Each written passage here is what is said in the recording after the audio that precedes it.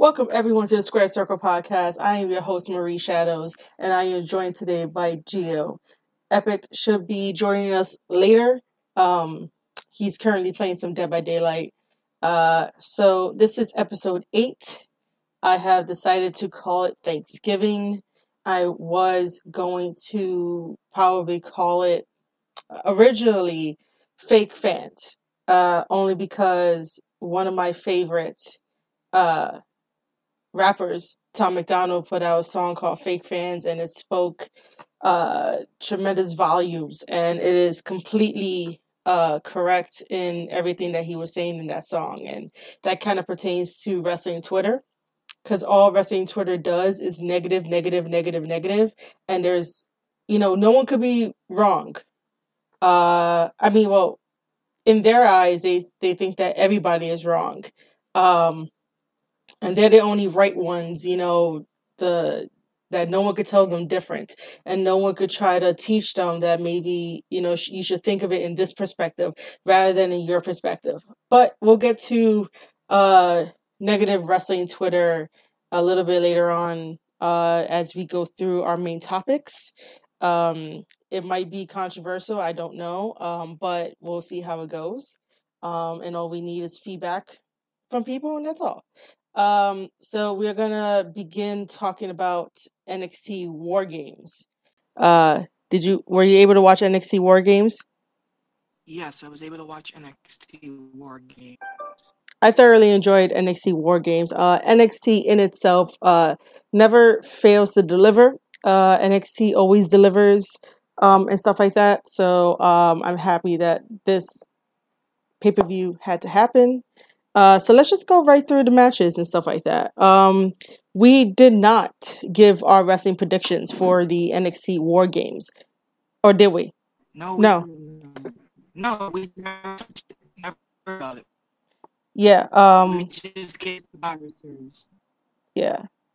And just so you know, you're breaking up. You might have to start moving around the room, probably. All right. So the first opening contest of the NXT War Games was the Women's War Games, which is a first time ever in the history of WWE, in the history of NXT, and probably in the history of women's professional wrestling. Just in the amount of how hardcore and intense it is. Excuse me.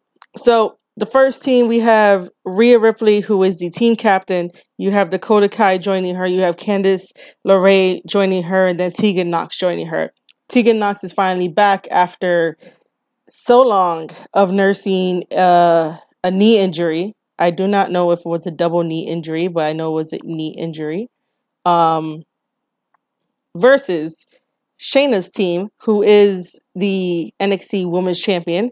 Shayna is joined by Bianca Belair, Kaylee Ray, who is the UK champion, and also Io Shirai.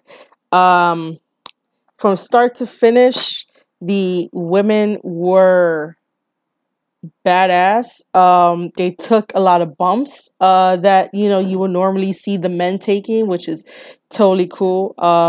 There was a lot of physicality. There was a lot of throwing people into the cage and using the weapons and trying to fight for dominance. And then we have the huge heel turn that no one was expecting. I mean, I wasn't expecting Dakota Kai to become heel, but at the same time, it was kind of, you kind of wanted it because you kind of knew what happened to her in NXT with, like, all the bullying and Shayna telling her that she's not that good and stuff like that, and just putting her down constantly, and then her losing. So after a while, it would become a deal breaker where she turns heel.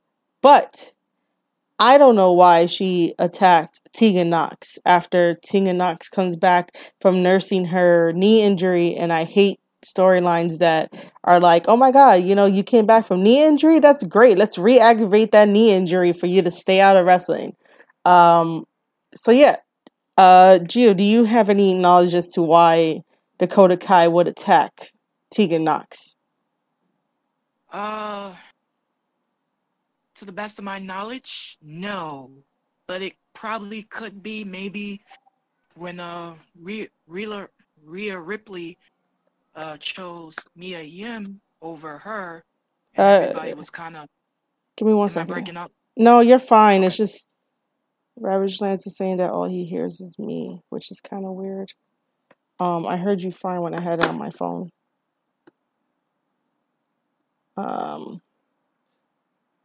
I guess go ahead. It'll be fine. I hear Am I you. breaking up? No, you're fine. Go.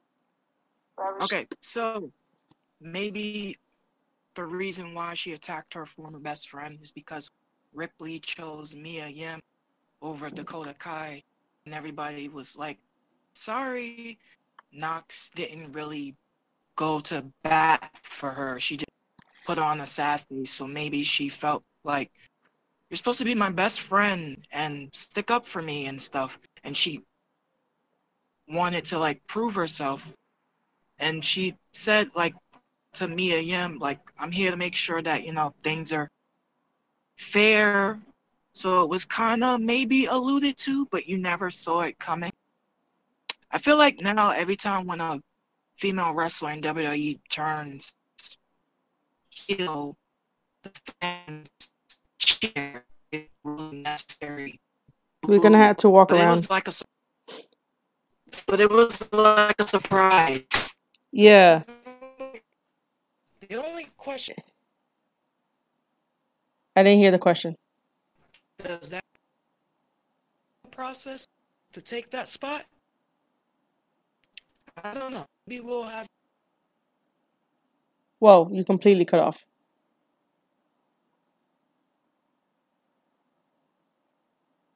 You completely cut off.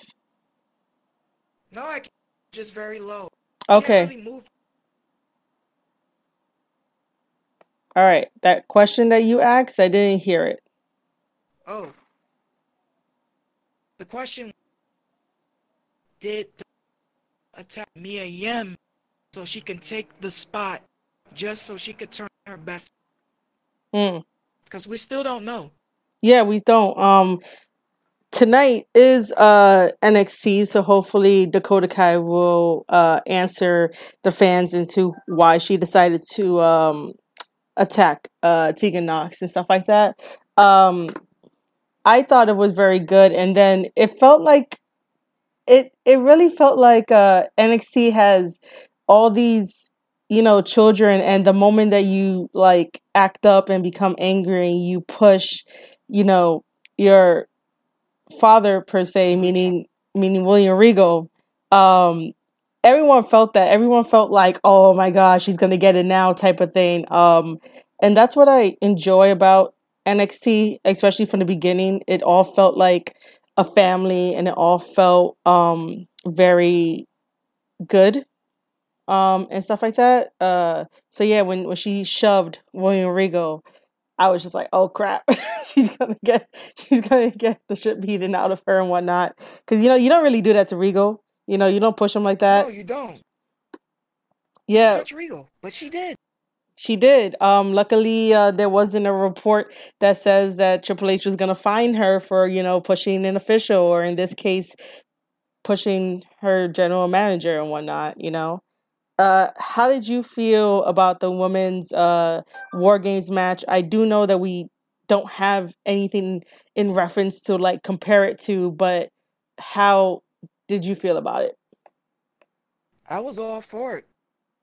It's the first time probably in the history of wrestling, I should say, that women get to structure and deadly games such as. I was excited to have the opportunity to do what the men do. NXT is the pay-per-view, I should say, to showcase that. So do well. Yes. I decided, right, because after watching NXT War Games, I'm just gonna say it now from like start to finish. Every match was like 5 mic drops for us because this is Square Circle Podcast, so we initially do mic drops. And I created this picture for everyone to see. And for those that are going to be listening to me on the podcast on Anchor, Spotify, or Apple Podcasts, if you guys remember that salt guy, the throwing salt guy meme, That dude. yeah, that dude, the one that just gracefully salts all his meat. So I decided to take our logo, the Square Circle Podcast, that you could definitely see on this live stream. And I just threw on mics there because I decided to give the Women's War Games match a 5-star mic drop, which is very awesome. And I'm gonna put him right here and then just size him down, and then you guys should be able to see it on the you guys will be able to see it soon. So yeah, we don't normally give star ratings or mic drop ratings for any of matches that we've ever seen. I never really did. I never really said, "Oh, this match is 5 stars." Until I saw War Games and I was like, "What is happening here?" It was one of those. So that's our picture of the 5 mic drop guy. I still gotta come up with a name with it, but that's the idea. I gave this one 5 mic drops. On a scale of 1 to 5, Gio, what do you give it?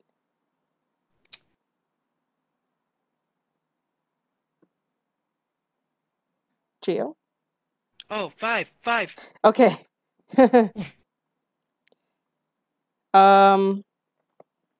Let's move on to the second match of the night for the NXT War Games, which was Damian Priest, who is known as Punishment Martinez on the Indies and also in Ring of Honor, versus Killian Dane and Pete Dunne. So I had originally watched Survivor Series first on Sunday and then was able to catch up on War Games after. So now I understand, the outcome of this match. But oh my God, all 3 of these guys, they're all different in like weight classes, in their athletic ability, their arsenal and stuff like that. You have Damian Priest, who looks like a very, very young Undertaker when he first started in the business. And then you have Killian Dane. We all know how athletic he is for being a big guy. And then you have Pete Dunne, the bruiserweight, who goes around breaking people's fingers. And I never want that to... What happened? He likes to break fingers. He does. And I never want my fingers to be broken. Never. That's why I will always give him a fist bump. He can't go at my hands. I fist bump all it is. From start to finish. What happened? You're afraid he's gonna break your hand? You shake it? Yeah, dude. Like he's gonna grab it and freaking break my fingers. Like that traumatizes me when I see it on television.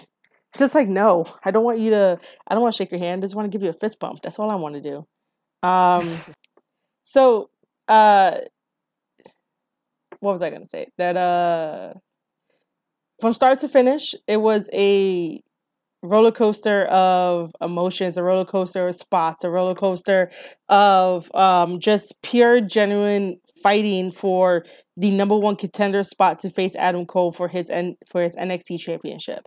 Again, I am going to leave my 5 mics guy there because this was a 5-star match. It had everything. Sometimes I just think that there was some spacing issues because Killian Dane kept dropping either his body weight and or Pete Dunne's, and then both of their body weights on top of Damian Priest on like his head.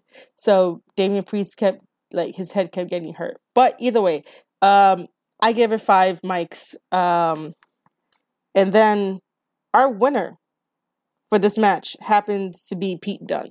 That is why Survivor Series, he fought Adam Cole, and we're going to get there. No spoilers for that. What do you think about this match overall, Gio? Oh, man. 3 guys fighting contender for NXT Championship at Survivor Series. First time ever the NXT Championship being... So, I like it. I wasn't sure who might win.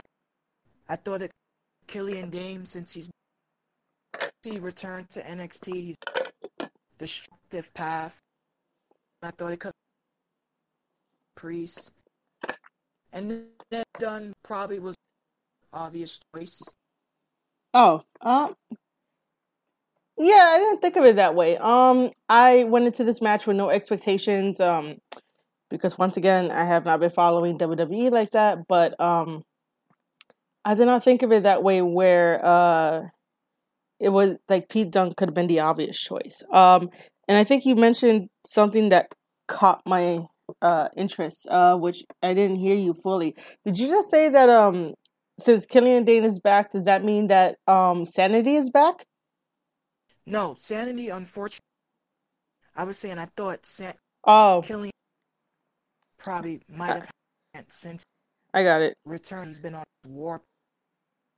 Yeah, which is Unfortunately, that's Sanity was unfortunate. short-lived. Yeah. Sad as All right. so So much. I was gonna be happy that they came back, but yeah, it was unfortunate that they couldn't come back. Um, I don't know why. Uh, I have no like knowledge as to why they broke up in the first place. I don't know where Eric Young is at, and I don't know where uh the other guy is at, the Wolf guy. Oh, other guy, he's in UK. Oh, Walter, oh wait, what? what's his name? The one that was with Sanity, the one that like we all call him like Wolf or whatever it is. Yes, I think he is UK on Walter Stable. Oh, Eric Young, I believe he got drafted. I don't see oh, fortunate, and it's the guys. you might have to walk around a bit. You're breaking up. Eric Young, I believe, is on Raw. Oh, uh, okay. As you guys know, like I said, I'm leaving up the 5 mics guy. Gio, on a scale of 1 to 5, what do you rate this match? I'm gonna give it 4. A 4? Okay. I do have a picture for 4 mics as well. But Beautiful. what happened? I said beautiful. Yeah, I have it from 1 to 5, so eventually we'll use it in our programming. Just for now, we're gonna leave up 5. I'll try to figure out a way to do this. The next match is Finn Balor, or Prince Balor, as he would like to be There we go. called, versus Matt Riddle. Oh my God, this star. Well, see this star. This match It's wasn't. Mike. Yeah, this match was definitely a instant 5 mics match. Only because of the story that was there, the wrestling ability that was there. These guys took it to like new heights and whatnot. It was very nice. I enjoyed it. Finn Balor never lets anyone down with his wrestling ability. Like, he has what it takes. You know that Matt Riddle has what it takes. There's nothing that I don't know. I don't know if there's anything that Matt Riddle can improve on. But overall, Matt Riddle is fun to watch in some instances. I'm not like a full 100% fan of like Matt Riddle, but I respect the guy and I'll be able to watch his matches. I do have some dream matches, but that would have to be talked about when we get to Survivor Series. As far as the Finn Balor versus Matt Riddle goes, I'm happy that Finn got the pin, only because if Balor did not get the pin, it would have not made sense at all, and it would not have set right. This was Balor's victory to let people know that, yeah, he's serious about coming back to NXT. He's serious about putting NXT back on the map and, becoming NXT champion probably once again down the line. Your thoughts on the match, Gio? Happy for Prince Balor. It wouldn't have made sense if he would have lost to Matt Riddle at all. Mm-hmm. What's the back? You're breaking up again. I am walking Okay. as I'm talking. You might want to stay in one place and see what happens. Okay.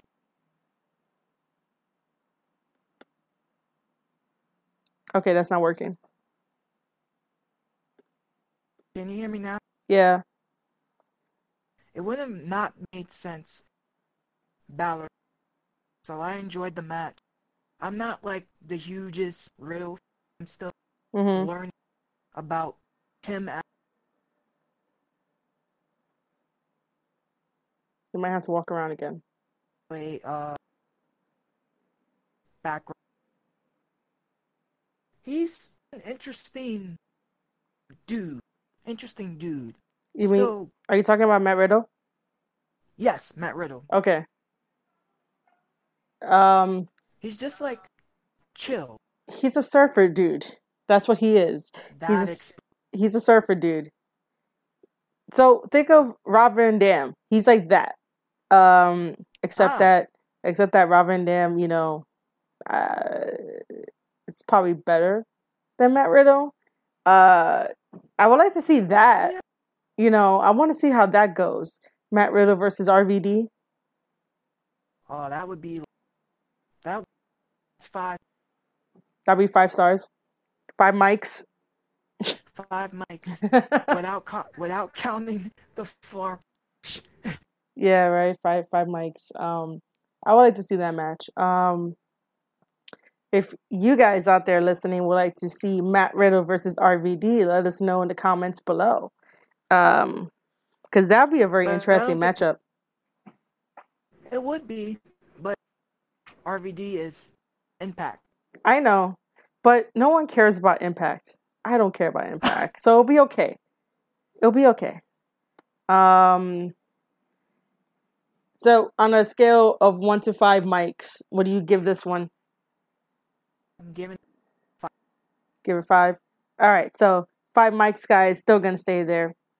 All right, so our last match for that entire pay-per-view, which was 2 hours and 30 minutes, is the men's war game, where we had Undisputed Era versus Ciampa, Keith Lee, I'm gonna call him Dijak, and the special 4th member, Kevin Owens. Again, this one was phenomenal. All guys were great in this match. There wasn't anything wrong with it. Maybe, some of the guys sort of like rushed their spots or whatnot. Like you could tell for a good couple minutes there's going to be like a bunch of spot fests and stuff like that. I had to do a double take when Ciampa pushed Adam Cole, and Adam Cole went through like the first table that was set up on the outside. I was like, when the hell did that get there? Like that was a pretty good trick. Only because the cameraman did not like really pan to it to be like, oh look, there goes a table, someone's gonna go through that. That was like whoa, what, dude, how the hell did you go through the table? Like, what happened? Yeah, sure. It happened quick. Yeah, it did. That's why I had to rewind and be like, how do we get here? Why are you through a table? Keith Lee is amazing. I understand his hype. He's a big guy who could do a normal guy stuff in the ring. Does that make sense? His athletic and agility is like unmatched. We don't see a lot of big guys like him doing that. In the past we still have Samoa Joe. Samoa Joe is still considered a big guy, and the way that Samoa Joe does his stuff is still amazing. But for Keith Lee, it's like, yeah, okay, I understand. I understand what the hype is about with you. Will I be like a fan? Not really. I respect the dude. That one huge spot that ended the whole entire match of having Ciampa just drop with Adam Cole. Sometimes you wonder what these guys are thinking. And it's like, I understand you want to get the pop, but, at least he didn't die. Oh, yeah. So, very good. So what are your thoughts on it? The ending? Everything, dude. Yeah. I mean, the whole entire men's war game from like start to finish. It was great. Just like the other. How do you for your other war? You're breaking up again. It gets better each first, even the mistake.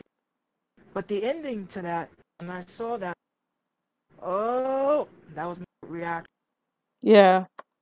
That got everybody like excited and stuff like that. And then to have the cameras panned to Britt Baker for like 3 seconds, maybe 4 seconds, and then go back to the action, and you hear Maru say, "Oh, that's Adam Cole's girlfriend."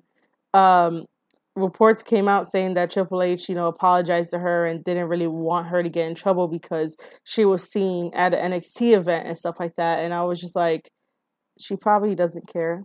AEW probably doesn't care. They're not gonna like reprimand her, because she's going in there first and foremost as a fan. She's sitting in front row, and they addressed her as Adam Cole's girlfriend, and not, the Dr. Britt Baker from AEW. That would have been too. Wait, say that all over again because it broke up. Said that would have been the doctor. The other, I can see why they. In a way, it's just his girlfriend, not a dentist, his girl, who's all. I can see why Triple H wanted that out. Rumors can. Definitely, rumors can start. All because of like, stupid things that people want to start because people want to look for fights.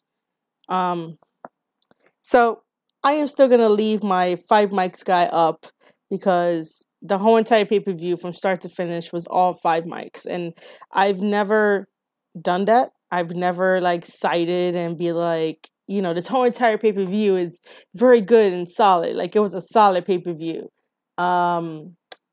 So Gia, what do you give this match? No, we don't have. Just give it a. Give it a what? 5 stars. Okay. 5. So then, in general, for the whole entire pay-per-view of NXT War Games, what rating would you give it? 5. 5. Awesome. That completes our review of NXT War Games. NXT always delivers. NXT is like a really good brand. It still has a really good feel to it. Guys in the comments, if you are listening to this via YouTube and or Anchor has a cool little feature that you guys can send us voice messages, and you guys can voice your opinion on how many mics you want to give it. The scale is 1 through 5, and just leave us a comment, let us know, and we'll talk about it on our next one. We are currently going to be going over to WWE Survivor Series, so bear with me here because I am going to not use the 5 mics guy for Survivor Series, only because Survivor Series was good. Survivor Series was solid, but not as solid as NXT War Games, which is kind of sad, But always this time of year, it always comes out to be NXT tops WWE. I mean, well, yeah, NXT tops like Raw and SmackDown when it comes to that. Yes, usually good left, hoping that, man, this paper they can reach watch. Yeah, no, it's not there. I didn't really it's always take that. You're breaking up. What I said. Do I have to? You might have to repeat some of it. People are usually more excited take over, not Oh, okay. the sun. So basically, for anyone tuning in and wondering why I have to tell Gio every time to move around and stuff like that, his Wi-Fi is currently down, so he's using his mobile data on his phone to use the Discord chat app that we're using in all of our podcasts. And he just mentioned something that everyone always says, that everyone looks forward to watching the NXT takeover rather than the WWE like Raw and SmackDown pay-per-views whenever they like go head to head. And I think that's what everybody, NXT turns out a better product rather than the very suffocating Raw and SmackDown at the moment. Now, obviously, you got to watch Survivor Series, right, Gio?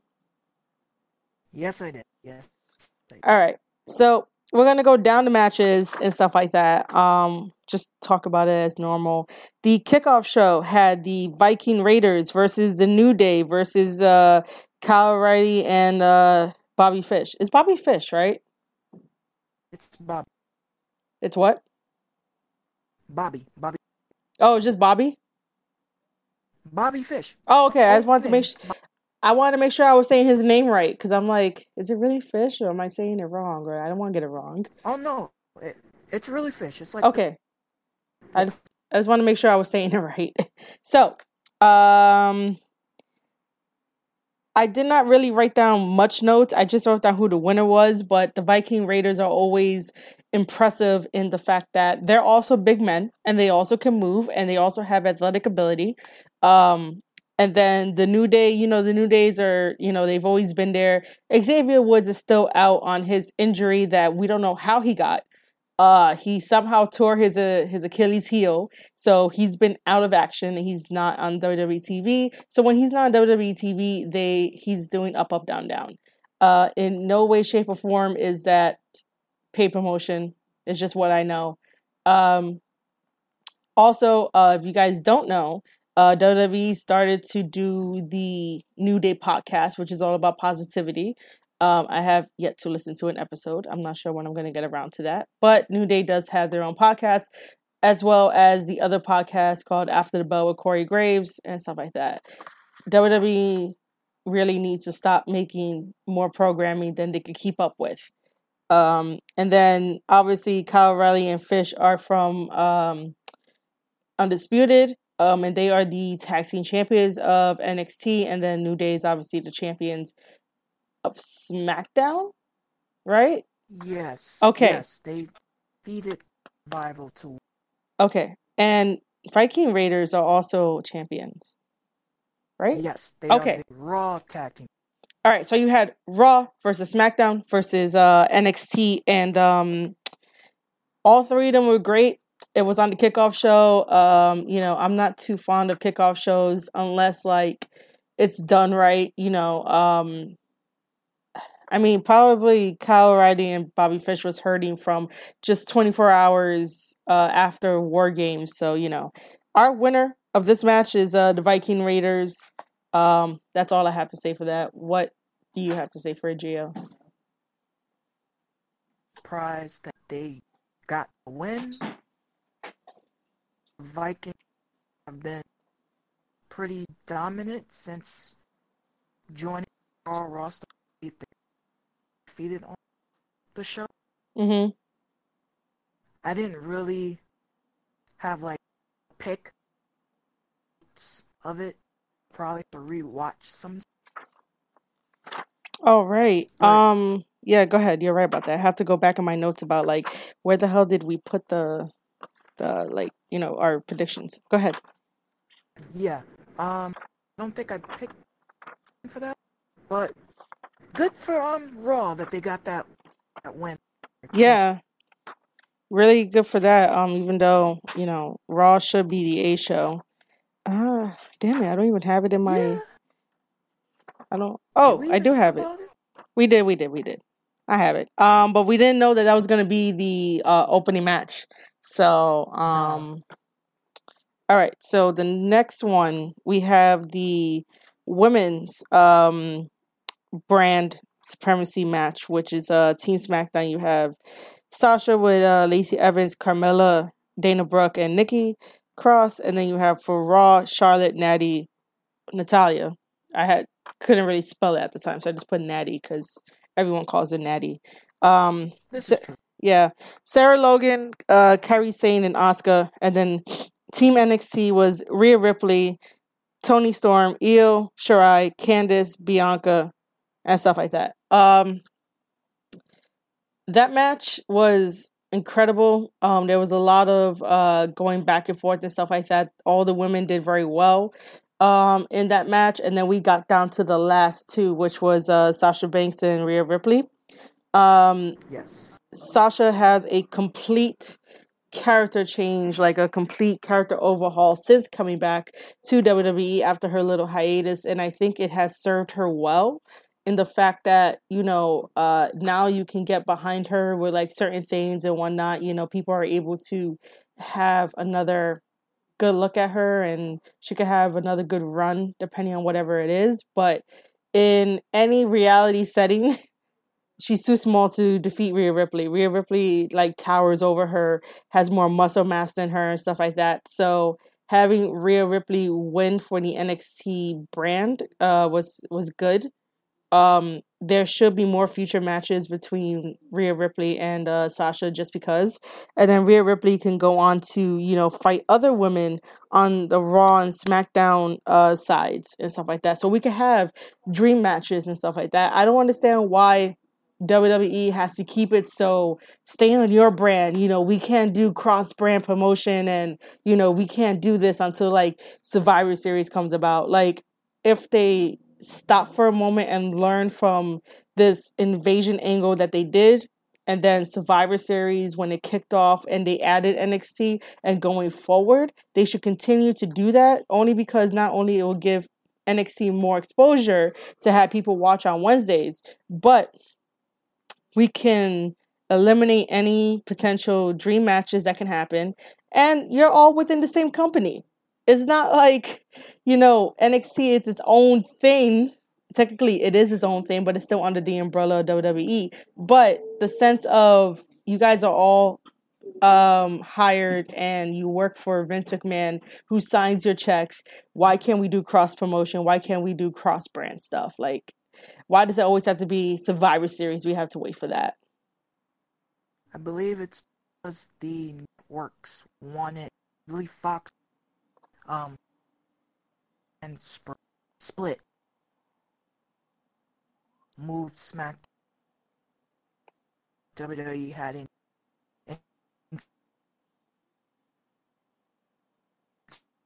You're breaking up again. I don't think WWE had draft a long time.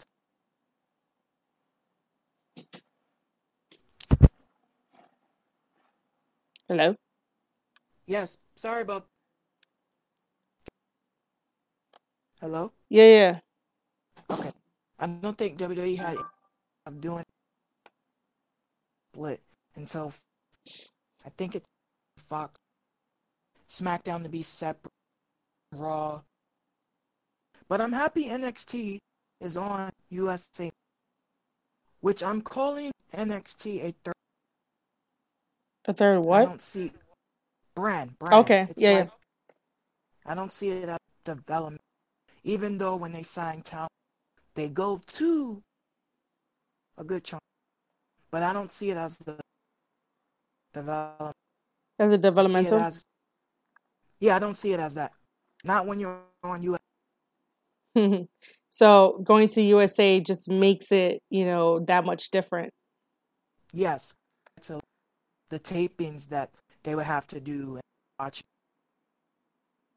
I haven't sat down to watch like NXT on the USA Network to see if it feels excuse me, to see if it feels any different, only because of you know, I'm so used to watching it on the network, and I was happy that it was on the network. Like they get to do what they've always wanted to do. They could always be edgy. They could always be as dark and gritty as it is. Like once you go to USA, you have to change a little bit. You have to go according to the guidelines, and you have to abide by their rules. You could have some leeway depending on it, you know, and then there's other chances of getting fined, and if you have the money, obviously you'll pay it because, you know, WWE has money like that. But I think, I mean, it hasn't hurt NXT yet. Because if anyone is keeping up with the rating wars, right now it's sort of like not really neck to neck, but they're hanging in there, as they're hanging in there with their competition of AEW. So I mean, it probably wasn't a bad move to put it on the USA Network. I was just a little scared for them because I don't want to see a good product like NXT get so commercialized, so TVized. I made that up. You know, I don't want to see that. You know, I really don't. I want to see NXT be NXT. This is why people gravitated towards NXT. And then when you go to your first ever NXT takeover, like I went, it was amazing. It really was. It felt like you were part of an underground type of thing where, you know, you knew what was going on, you understood these wrestlers, and then when you watch Raw and SmackDown, you're like, why can the stories be as good as they are on NXT, you know? Like, why do we have to deal with this? And that's because through the years, Raw and SmackDown are televised shows that have to follow policy. And I didn't want that for NXT because that could have made or break NXT. Luckily, it has not broken NXT. It has only made them a little more hungrier. And you could tell in this whole NXT War Games and then NXT on Survivor Series. NXT was definitely booked like super, super strong for Survivor Series. Yeah, I did mention the winner for that match. But moving on, after Rhea Ripley versus Sasha Banks, that gave NXT a 2 lead. Raw is 1, SmackDown is 1. The next match is let's go back to our thing. So we both said, Gio and I both said that Team NXT was gonna win. So that's one for us. Yay. The next match was Shinsuke with Sammy coming out versus Roderick Strong and AJ Styles. Oh my god. This match was really solid. All three guys know each other. I don't know if Shinsuke ever fought Roderick, and I don't think they have. But if you guys think they have, please make sure to let us know in the comments and or leave a voice message via Anchor. I do know for a fact that Roderick Strong has faced AJ Styles. AJ Styles has faced Shinsuke Nakamura. That was his last match in New Japan Pro Wrestling. And then he comes over to WWE and has a WWE career. All three of these guys are super talented, super great. Roderick Strong with his knife edge chops and his, you know, and his thing called the Messiah, the backbreaker and stuff like that are really, really, really good. Other than that, our winner for that match is Roderick Strong, which gives NXT a really huge boost in having 3 wins. Raw still has 1. SmackDown still has 1. What is your take on this triple threat match, Gio? I enjoyed it. I just wanted to see how it was all gonna. But all 3. Yeah. And just so that people know, for our predictions, we were both neutral, only because we know how great each of these guys are, and we've seen them in some capacity, whether it'll be live or, you know, on TV or, you know, via internet or something, or highlights. So we managed to keep it neutral. The next match is the Pete Dunne versus Adam Cole for the NXT Championship match. This, I am going to put back up the picture of getting the 5 mics being dropped only because this was a 5-star match. Anything that involves like Pete Dunne, wrestling guys that understand how to go hold for hold, move for move, and stuff like that. This was it. And then this is only 24 hours after Adam Cole does the War Games. And give me a second. I gotta move my mic guy over so that way you guys can see it. So I thoroughly enjoyed the match. I was on the edge of my seat. I loved it from start to finish. Adam Cole is a trooper. Pete Dunne is definitely, he's always going to be like a future champion in like whatever he does. So Gio, what did you think of the match? I enjoyed it. On a scale of what? Thinking their champ Pete Dunne, but Adam fine and retain. Big night, especially because first time that championship's being on Survivor. Yeah, definitely. That's true. I don't know. Well, OBS just reconnected. Awesome. So that is right.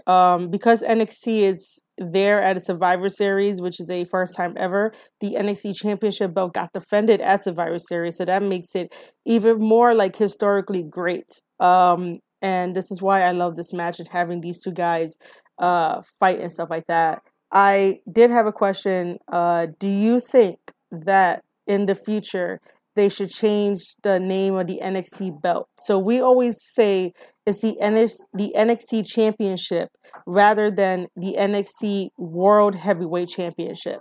Do you think that they should change it to the NXT World Heavyweight Championship? I never really gave it any thought. I'm so used to NXT champ. I would have to say if they were to change it and give it the NXT World Heavyweight, how would the announcer? Because that's a ton. Well, I mean, any good announcer will work around it and say it and stuff like that. So, I don't see the announcer having a hard time. Probably not. It probably takes some get used to, but I would be okay if they add it, because it is heavyweight champ, because that's the top champion. Yeah, definitely.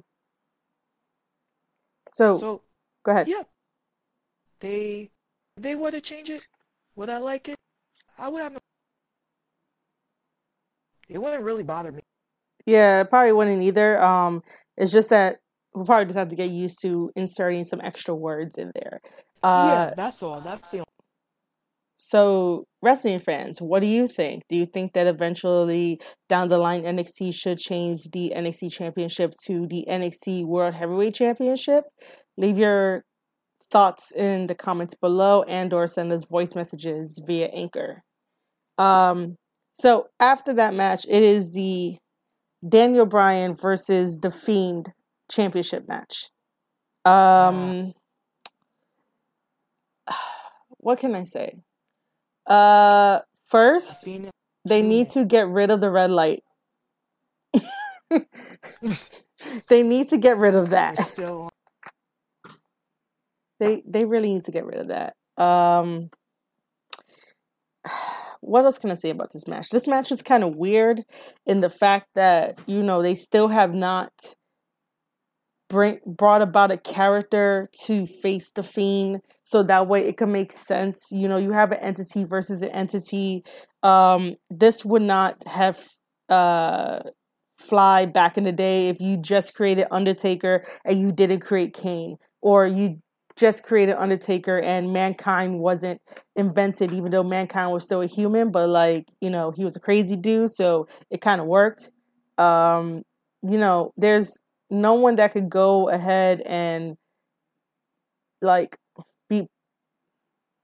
match the Fiend and what he does. Having Daniel Bryan face him, I was just like, I didn't really go into this with huge expectations. I just went into this with, just watching the match, trying to not have the red light bother me so much. And then Daniel Bryan doing his moveset, and you think that there's a moment of him winning when obviously there isn't a moment of him winning.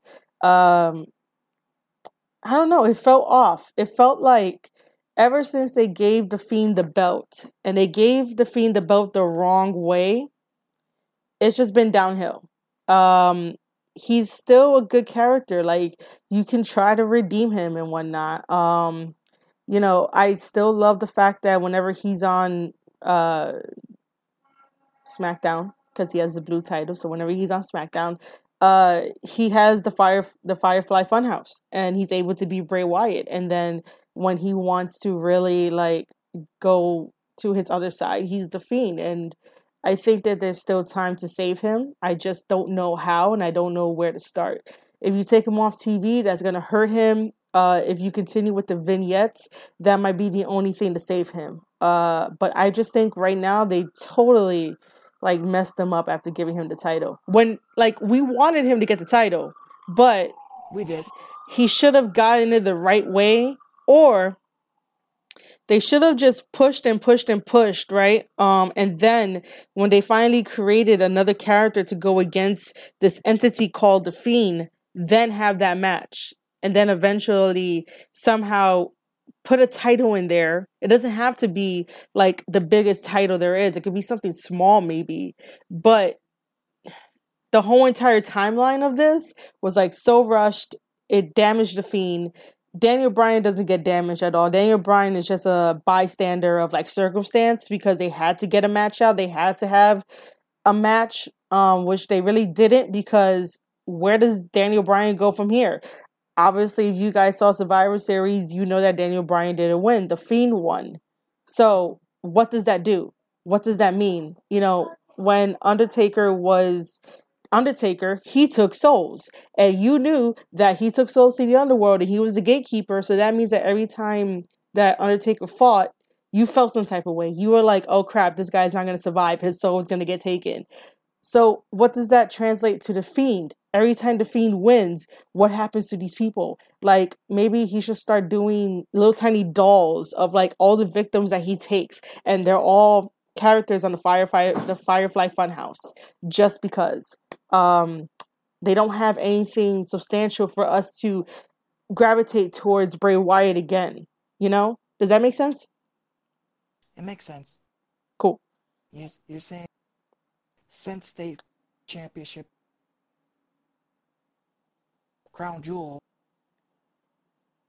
it leaves big hole. Okay, who do we have? You totally broke up. I do not know what you're saying. Darn it. Yeah, I know, man. I said since Bray Wyatt, the Fiend has won the WWE Championship, it's who do you have to face the Fiend for that championship? No one really. So we're just gonna simply find. Well, the Fiend is gonna find someone Bray's path and attack Bray Wyatt. Fiend are two different individuals. Well, the Fiend is not even a human. The Fiend is a thing. And how do I know it's a thing? Michael Cole pointed it out. That's funny how you just say the damn thing got up. I don't know. Michael Cole pointed it out. He was like the damn, and that was a light bulb. Yes, it is not human. It is a thing. Because every time someone attacks the Fiend rises up. And yes, everyone big on the red lights. But when I think of Old School King in his first early run with the mask, and you had that bit going. So it will take something supernatural to face the Fiend. Who do you throw to face the Fiend? Give him Kane. If he's not too busy, give him Kane, because the Fiend attacked Kane after he saved Seth Rollins. You Uh-huh. gotta fill in the gaps. Who better to take on the Fiend than Kane? Kane is demon, the devil's favorite demon. So why not throw up Kane and have a match? You know, maybe, I don't know, a match. Let's see if the Thing can survive that. Survives. Hey, I'm just throwing out suggestions. I It mean, would work. I I totally think. I totally like it. I'm just chuckling at the fact that we're gonna call him the Thing just because Michael Cole was like, I don't know what this thing is. No, It's well, just funny. he I get his it. exact word. Yeah, like the damn thing got up. I was like, you're right. It's not human. It's a thing. Thank you, Michael. Because every time they don't know what they don't know. I don't know if it was Corey Graves that said it. It probably was Corey Graves. He said you don't. I think he said you experience the. So it's like an experience. What Hmm. kind of experience do you experience with the feet? And I know you're thinking, what the heck is the experience? I don't know. Ask Daniel Bryan. Yeah, Ask right. Seth Rollins. Yeah. But Ask Jerry Lawler. yeah, but we're supposed to feel the experience when these guys tell the story in the ring of how it is and like how it feels, through like their expressions on their face, the attacks that they do and stuff like that, the desperation because they're like, all right, this guy doesn't want to stay down. Like, what is he? Like, is he a monster? Is he an entity? Is he a thing? Is he the mythical legends of that we always tell our children the stuff that goes bump in the night, like we don't really know yet. um but those That's wrestlers are odd. supposed to like make us feel that, and if you can't make us feel that, then you kind of failed at your job in a way. And then Do you what? have you seen the Fiend's eye? Have I seen what? The Fiend's eye. If you look, well, I know the red light. You're probably not big on it, but if you glance at the eyes, what do you see? Oh, I kind of see a monster, an entity in a way. Like it's definitely not human. I know that, but even with the red light, I could still like see his eyes and stuff. But he looks like a straight up like horror character, like that was made to like fucking mess with you psychologically. He's a psychological killer in a way. There we go. That's That why he'll be great for Dead by Daylight. Which I had tweeted that out. Like we need the Fiend in Dead by Daylight. I will play it, even though I'm a noob and I know this podcast is all about wrestling, but I play games too. So I am a noob at Dead by Daylight. I would love the Fiend being at Dead by Daylight, and I had wanted to backtrack a little bit to say, hey Kane, if you ever listen to this podcast, your number one fan Gio wants to get back into the ring and teach the Fiend a lesson, because you might be the only yes, savior of the you might be the only savior for WWE to save the Fiend. yes. All it takes is the pyro. Since we have pyro again, Yeah, we got Pyro. give me that pyro. I can see King do his pyro thing. Yep, I'm sold. All right, just don't call it a ring of fire like you did the last Oh yeah, dude. Wyatt. I don't think they're gonna do that. I really don't think so. Um. So yeah, Inferno match, please. yeah, like an My Inferno money. match, not a Ring of Fire. Yeah, Definitely Inferno. not. So that's everything that I would have to cover for like Bray Wyatt and Daniel Bryan. You know, we're gonna move on to the next I will one. say, What? but I will say that the Fiend did get booed. I heard something. I didn't think twice about it. Like I don't know. Hello. Yeah, I'm here. I'm Oh, still okay. here. I thought you were gonna say something after I said that. I heard something, but I didn't think twice about it. I think it was so Oh small yeah, that I didn't I, think twice about it.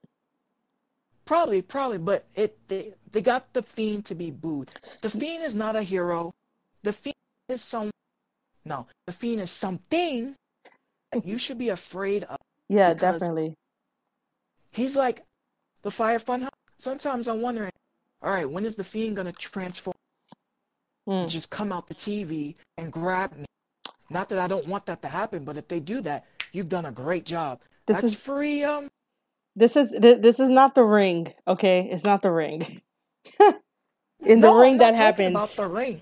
I'm just saying, Yeah, but the movie The Ring that happens, man, where the girl comes out the TV and like grabs your ass. When WWE's not doing that. I mean, they already create this horror-looking creature from God knows what. Yeah. But So only Bray Wyatt. so you don't have to worry that much, okay, dude? Like, you'll be okay. No, I'm You'll be just okay. saying it would be cool. It'd be cool if it comes out. Yeah, then you're gonna be calling me and be like, holy shit, did you know what just happened? Anyway, so our pick for this, we both picked The Fiend because it makes total sense for that to happen. If Daniel Bryan won, like, where would it have gone? I don't know. It probably would have been more matches, more weird story, more antagonizing by The Miz. So I don't know. Other than that, let's continue on to the next match, which is another brand match. You have Team Raw, which had Drew McIntyre, Seth Rollins, Kevin Owens, Randy Orton, and Ricochet. Team SmackDown was Roman Reigns. Roman Reigns with Chad Gable. We're not calling him Shorty G. I don't Corbin. even know who that is. Yeah, Braun and Mustafa Ali. And then NXT had Matt Riddle, Keith Lee, Walter, which, yes, Jericho is right. Walter is a stupid name. Ciampa and Damian Priest. Yeah, Damian Priest was in the match. From start to finish, this match was heavy hitting. You have a lot of big names. You have a lot of big guys in there and stuff like that. The chemistry between Chad Gable and Matt Riddle was phenomenal. I want to see that. And I know earlier in this podcast, I had talked about like dream matches that I want to see Matt Riddle have. I want to see Matt Riddle have a dream match with Chad Gable. That would be great. It was amazing. And I am a huge fan of technical wrestling. I do like, my spots, and I do like my high flying, and I do like my stories and stuff like that. But sometimes when you have an old fashioned chain wrestling match, there's more story in that than just the spots that you see when you watch other matches. But I am a huge fan of technical wrestling, and that was like super great. The other thing that I wanted to say that was very, very big for this match was that you had Matt Riddle eliminating Randy Orton. I did not see that. I did not see that coming either. That was great. It got a shock out of me, and that's what professional wrestling is supposed to do. It's supposed to have your feelings, become ignited, but don't turn into an idiot. You want these feelings to come about and be like, oh my God, that was amazing. We all know that like Matt Riddle doesn't have as many years as Randy Orton does under his belt when it comes to working with WWE. So to have a young guy come in, roll you up and get to 1, 2, 3 and have you eliminated, oh man, there goes my second dream match. I do want to see some type of story between Matt Riddle and Randy Orton. However it plays out, I'm not entirely sure. I haven't thought that far, like how it could play out. But just because Matt Riddle got the pin on Randy Orton, I was just excited to see how that storyline would go and how that would end up. Because Randy Orton has fought almost everybody, but the one place he hasn't conquered is NXT. So it would be kind of cool if he just invades NXT and fights Matt Riddle and fights the rest of the guys on NXT, because I know he could still go. Randy Orton, doesn't have that many. Well, he doesn't have any huge injuries, so he really could still go if he wanted to. So in the future, someone book it, Vince book it, or Triple H book it. Matt Riddle versus Chad Gable, and then Matt Riddle versus Randy Orton. I will be the one to say that I do not care about Walter at all. I don't find the hype with Walter. I really don't. Walter is Walter. He's just there. I'm just like, okay, great, it's Walter. People are probably gonna like give me some heat for that, but I honestly can't see anything with this guy. Like sometimes when it comes to certain European wrestlers, it's just that they don't have character for me to get behind them. There's a bunch of other ones that I will get behind because I understand them. Walter is just there. He's just a guy that's there. That's for me. He's a giant dude.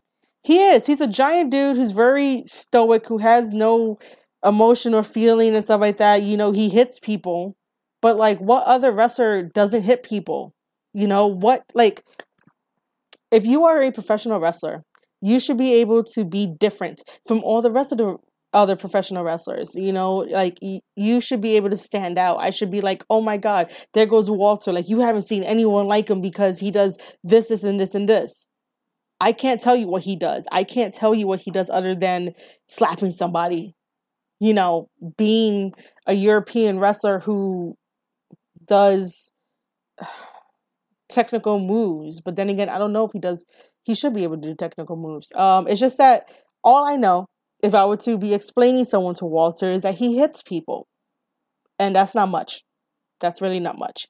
It's not like if you tell me, explain Kevin Owens to you, and Kevin Owens is a badass. He's originally Kevin Steen, and he is a phenomenal wrestler. He made his name in Ring of Honor, and he does a lot of athletic moves for a guy his size. He could do a cannonball. He could get you in a package power driver. He can, have the whole crowd chanting, please don't die, when he does really crazy moves with his buddy Sami Zayn, who was also El Generico.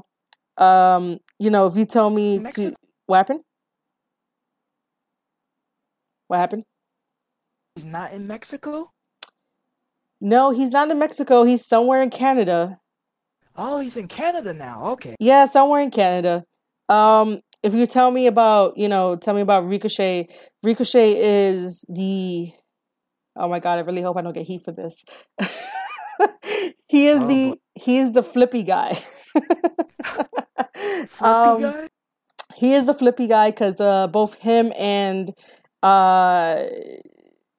Will Ospreay have like a similar moveset, and whenever they get in the ring, they kind of do a lot of ballet moves. Like, if you really want to break this down, that's what it is.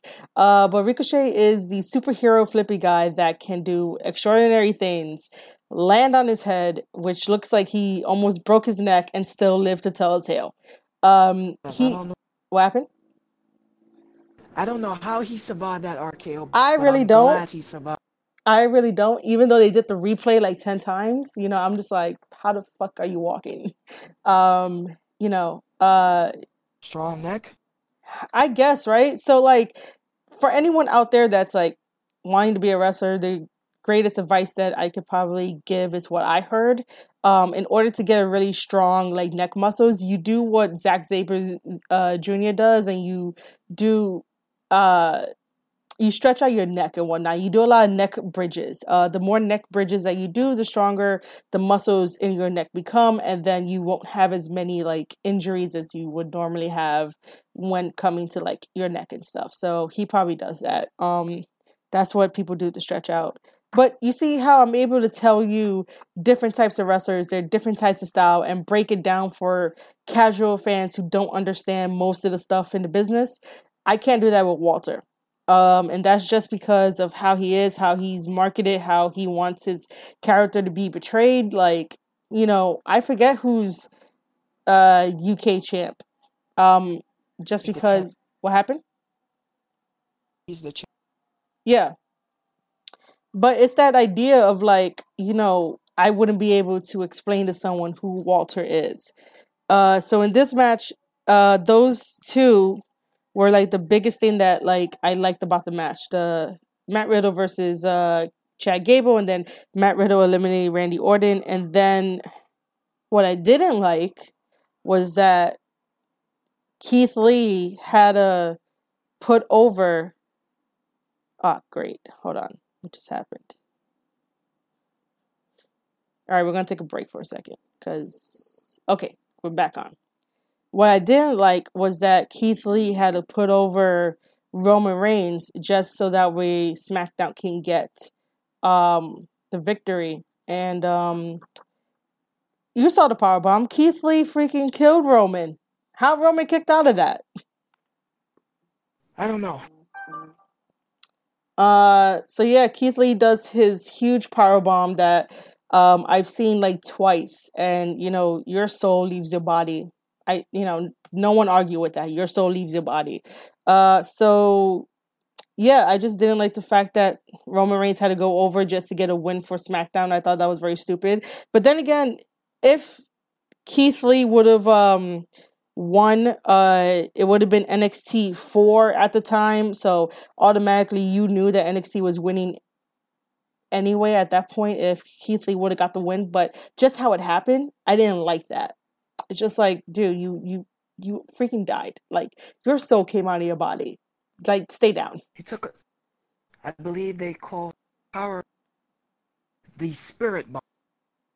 Yeah, that's what people on Twitter I think are doing, but yeah. No, I think that's what WWE. That's what it was. Seriously? Announced. Yes, the spirit bomb. Oh God. I am not making this. You can check later. Oh my but God. yes, they called it Dragon Ball Z Spirit Bomb. Oh my God. All right. What do you have to say about this match? Keith Lee stood out. Mm-hmm. I thought Keith Lee was win NXT, but I can honestly see why they did full NXT. You'll be like, well, we know NXT is winning.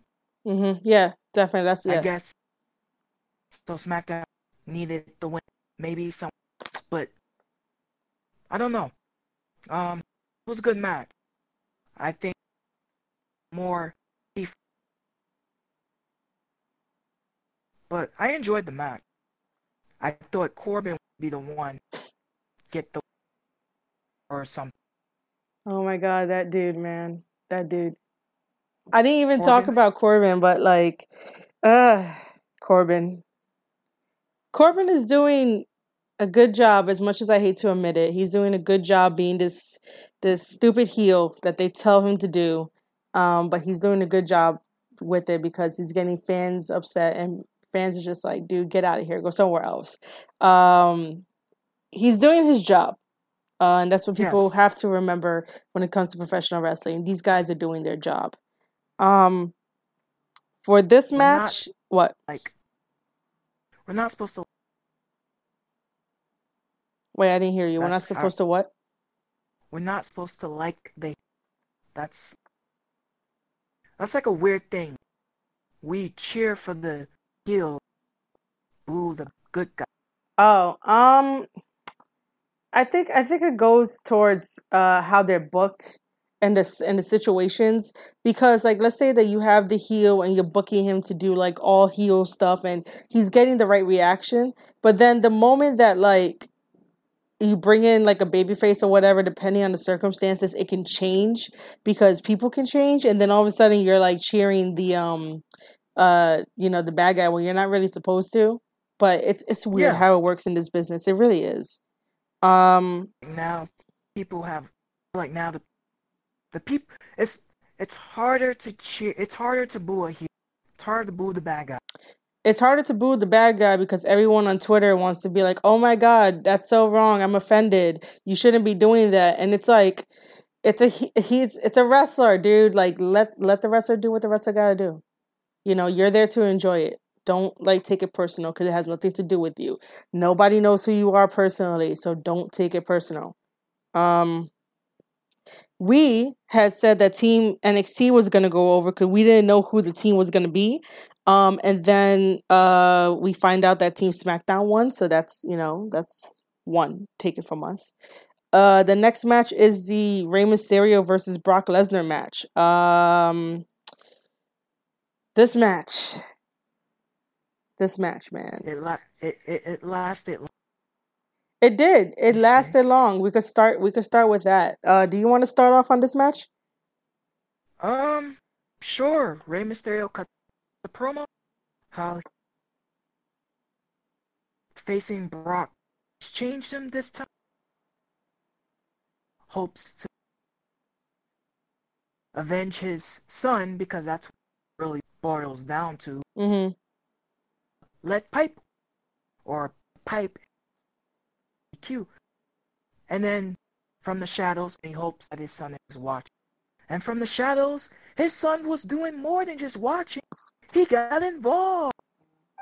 And I have to say, he did a nice frog. That low blow that he gave Brock, I think he did it better. And there was like a big small, big moment where I thought, but then I was kind of confused because I thought, is Dominic gonna win? Because he did the frog splash, and I thought, oh, his son's gonna be champion.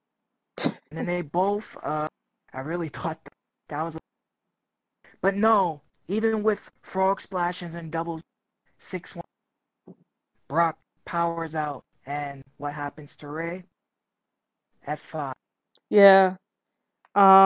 Which was unfortunate. They gave us a moment of hope that maybe Rey Mysterio captured the championship belt, with help from his son.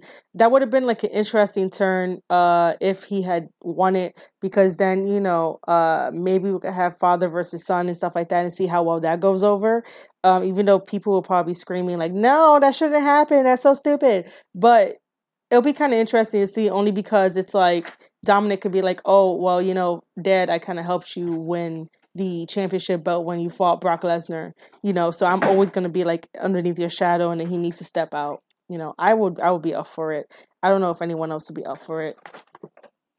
Also, in a way, prove myself and carry on the legacy, given that. Yeah, that's true. But not a lot of people. Not a lot of people. We would. Oh, we don't want it. Yeah, a lot of people won't, but I don't care. I think that there'll be something special there if it's done right. So both Gio and I were neutral because we did not know what was going to happen and stuff like that. And then after that, we get to the main event of the pay-per-view, which is Bayley versus Becky versus Shayna. This match, from start to finish, was good. The one mess up was that Becky didn't give Bayley enough room to basically do her move, so it got fucked up. And it's like, Becky, you should know better. Like, you should have took like a step or maybe a half a step, just so that way if you knew the spot, like, it would have been okay. Other than that, it wasn't spectacular in a way. I don't know. I do just want to talk about the ending of, like, Shayna gets Bayley to tap out. So obviously Shayna wins, the whole Survivor Series. NXT is on top of the world. NXT is like just totally went over. NXT was booked strong.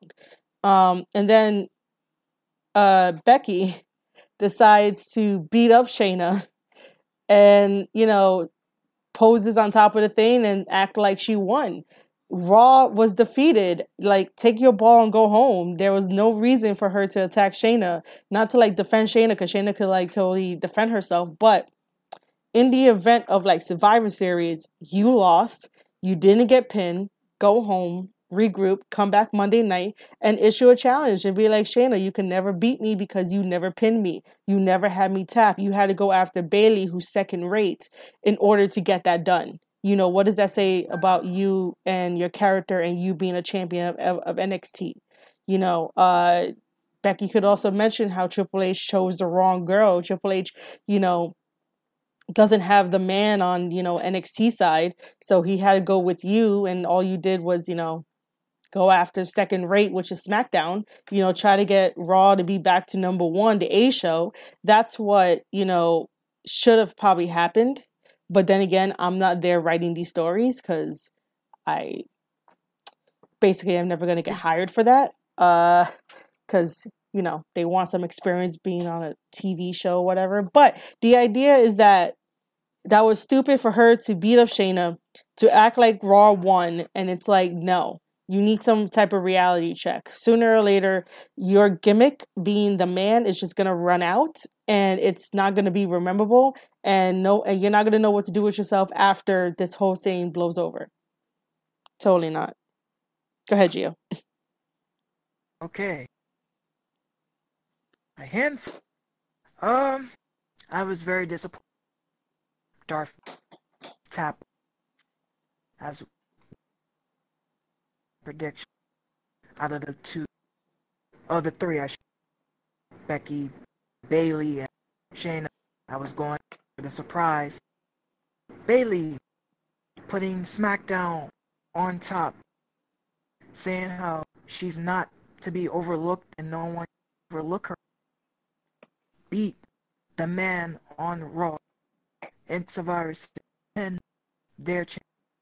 I survived Shayna Baszler. Mm-hmm. I think the post-match attack between Shayna leads to a rivalry. Go after Becky. So you're saying that that was the start of like their rivalry, because you kind of like broke up in between, so I was only getting bits and pieces of the words. Oh, which part? That After. you were saying that because Becky had attacked Shayna Baszler, that like you think that'll be a potential storyline, like they'll really jump with it. Will they jump with it? I don't know, but I think it leaves the door open. I say, don't do it now. You could do it next year. But first, Shayna has to lose her most prized possession, that being the so I NXT feel like, Championship. hmm That being the NXT Women's Championship. Yes. Once she loses that, I believe she will go on to do more than a different show. What's left for her to do? NXT. And if she goes, I believe her buddy's with her.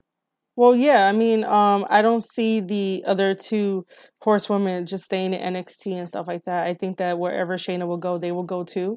And that makes a powerful unit right there. I think that from now to WrestleMania, we should build this up because, the man always likes to talk a lot. And, this is the perfect opportunity to show what both women are made of because, we do need more spotlight on the women. We do need more stories for them, so that they could be like the best and stuff like that.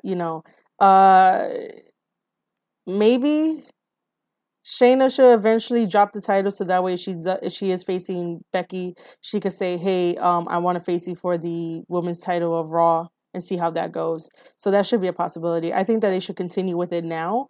But as far as I know, Becky was not on Raw, right? To my knowledge, no, she was not on Raw. So you see that logic, and I want like my listeners to understand this. If you're gonna have your supposed top female performer, Becky Lynch, who calls herself the man, to beat up Shayna Baszler at the end of Survivor Series and not book her on Raw, that makes her look weak, and that beating meant nothing. You're supposed to have meaning behind almost everything that you do in professional wrestling. If you don't, you're doing it wrong, or just don't do it at all. Becky builds herself as, the man. I do this, I do that. I'm going here, I'm doing that. But where were you on Monday Night Raw? Seth Rollins was there, and Seth Rollins made himself look like a fool, like he always does. But it's just the booking. You're supposed to have strong, consistent booking. If you don't have strong, consistent booking, then maybe, you could do a vignette and be like, well, Team Raw lost. I might have to reevaluate who I want to work for because I decided to work for the best company in the world.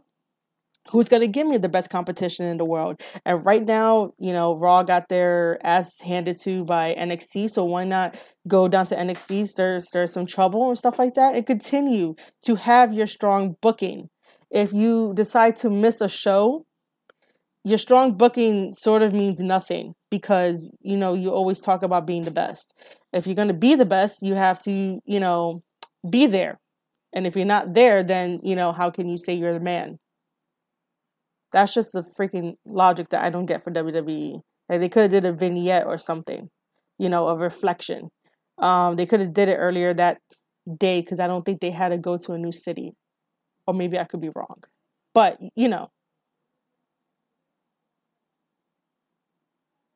Yeah, they were in Chicago. Okay, so. But I heard that towards that post down, probably off booing her. Are you talking about Or Seth? maybe no, I'm talking about Becky. Oh, So maybe they didn't want have her dealing with boos. They already don't like Seth. You don't want to make it worse if you have your Raw champ. but that's like the nature of the game. That's the nature of the business. I mean, you're gonna get booed regardless because people are gonna have like opinions and stuff like that, and they're gonna like throw it right at you. If you can't be able to defend yourself and explain yourself to the fans of why they shouldn't boo you, then again, you're not doing your job. WWE needs to stop protecting their wrestlers when this could have made bigger storylines. This could have made the man so that way people like me who don't get the hype, who don't want to be on the bandwagon, who don't understand, can try to feel some sympathy for her and be like, okay, now I get it. I get it. I respect her. I can go forward and be like, I understand why Becky is the man. If you don't have that, then, what's the point? You sort of lost a little bit of momentum.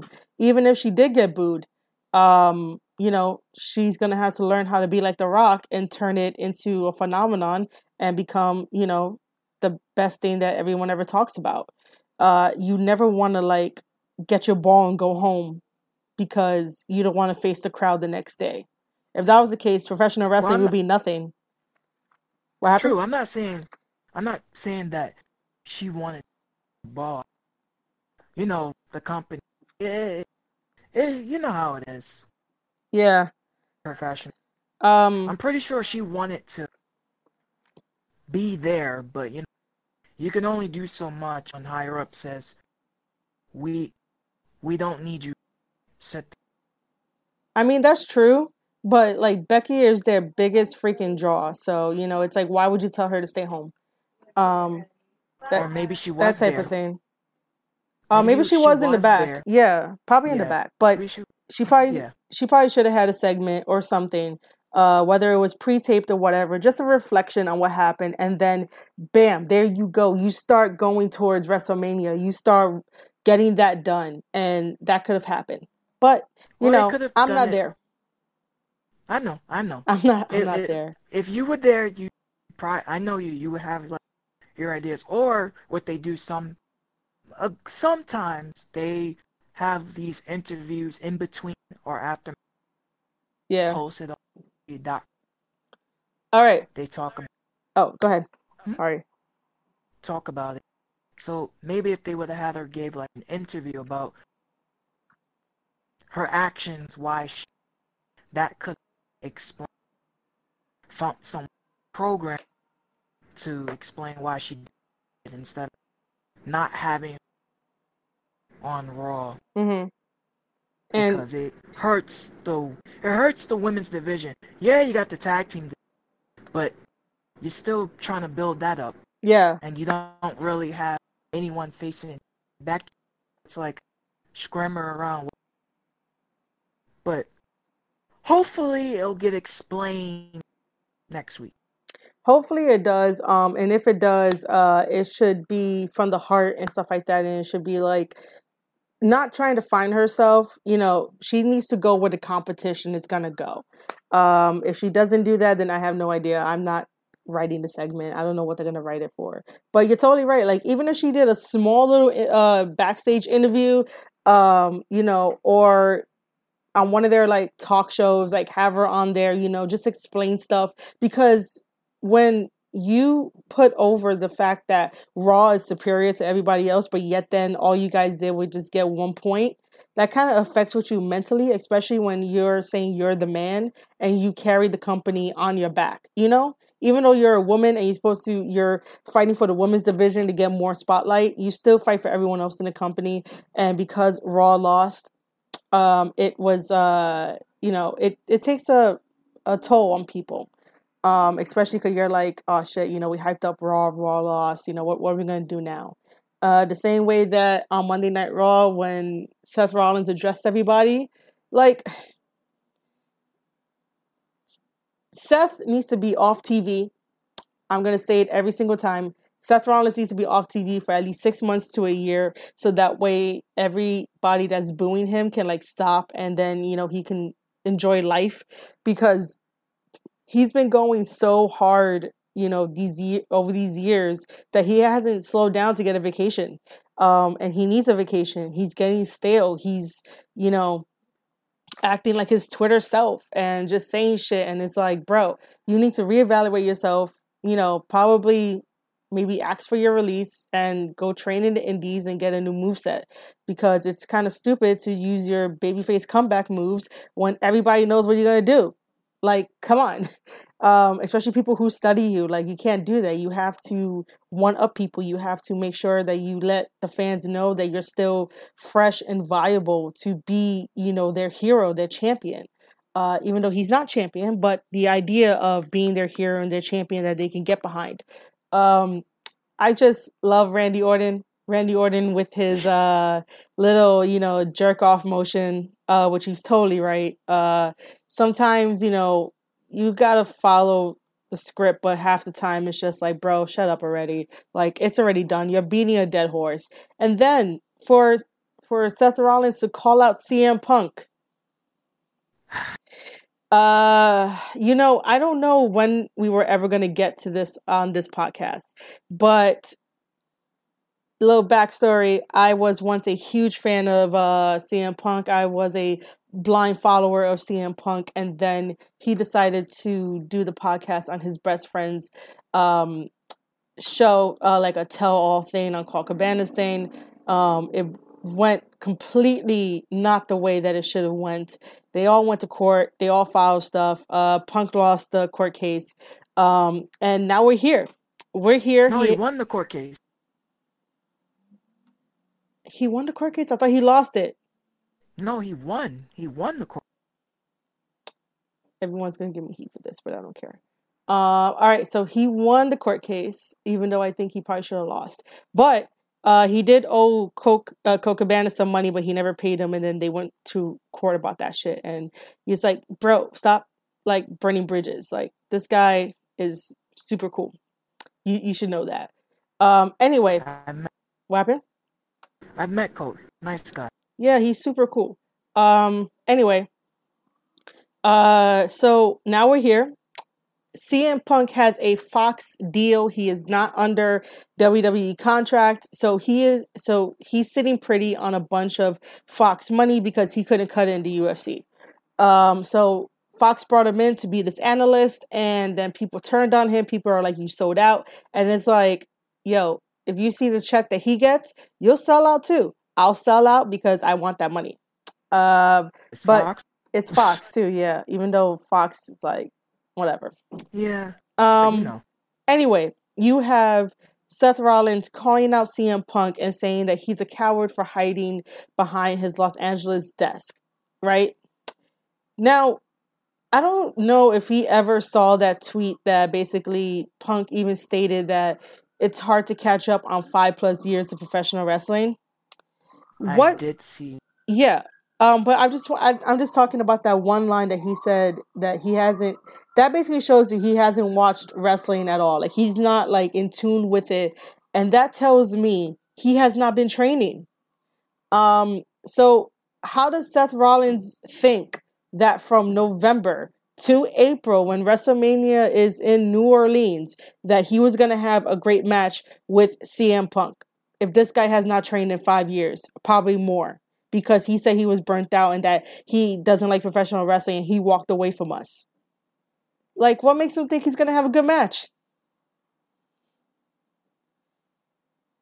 I can't answer any of those. We could speculate. Like, I don't understand that. When people have ring rust, you can see they have ring rust. And that's not where Punk needs to be. Punk does not need to be in a wrestling ring. He walked away from us. Then that is the one thing that you don't kind of reward, especially when you're an asshole walking away from us and you throw people under the bus and you want to be rewarded for being some type of savior. Nah, it's okay. You could stay at Fox and do analyst stuff, but Seth Rollins needs to be off TV so that he doesn't call out CM Punk to try to get CM Punk back in the ring, because it wouldn't make any sense. It wouldn't necessarily draw. if you're buying a ticket to WrestleMania, you're probably buying a ticket to watch someone else. You're not buying a ticket to watch Seth Rollins versus CM Punk.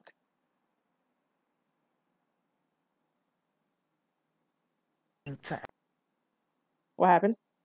Feud. I said I wouldn't even know how that would start. To add fire to the feud. Well, .com, like Seth's tweet. Oh, well, I don't think Punk is. He's not. He stated he is. There's no. I don't see him going in that square circle. He's been out of it. I don't either. They brought him back, and they brought him back because the money was right. And, if the money is right, you as a human being will take it. If anyone out there says no, you're lying. Stop lying. You'll take it. But yeah, that's what Seth Rollins needs to do. And I know, I rag on Seth Rollins, and the only reason why I do is because I know this guy could get better. But it doesn't seem he wants to get better. He seems like the corporate puppet that WWE needs, and the one that will always listen and not do the things that he wants to do, the way that he wants to tell his stories. And that's what I get upset about. It's like I know you have talent. I know you have potential, but you haven't even capped it out yet, man. You're still like Super Saiyan 1. You haven't even reached Super Saiyan God yet. God, man. Wow. And yet then he wants to call out people to fight? No, he needs to be off TV. And that's as much as I'm saying on that. But if he gets off TV, comes back within maybe 6 months to a year as something different, with a different moveset, with a different feeling about him, then maybe he could get himself over. Because right now, it's yeah, you're not there. You're just, everyone is booing you. Everyone booed you for the wrong reasons, but you were the fall guy and you decided to be the fall guy. So that's half your fault for that. For that debacle at Hell in Cell. So yeah.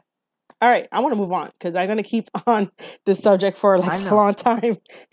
Just because I'm we could talk about this and how he can improve here and blah blah blah. But what I want to get to is the new drama that's on Twitter, and it's the whole Mauro versus Corey Graves type of thing. I do not care if when people hear this that they think that I am heartless. I am not heartless. I just see things in a very logical way. And I just don't think that the tweet that Corey Graves had tweeted out during the NXT Survivor Series, the NXT War Games, was not in direct route to Mauro at all. So what do you know about it, Gio? I saw his tweet.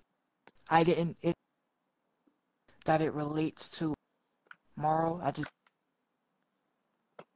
We have Hall of Fame, and we have a former Ring of Honor wrestler / announcer.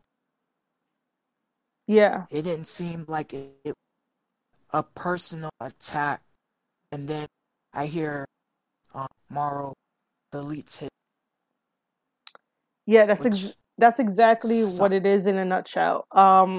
So I'm not gonna bring up any Twitter screenshots. It's all over the place. And today, Corey Graves, when he was doing the After the Bell podcast, he did apologize.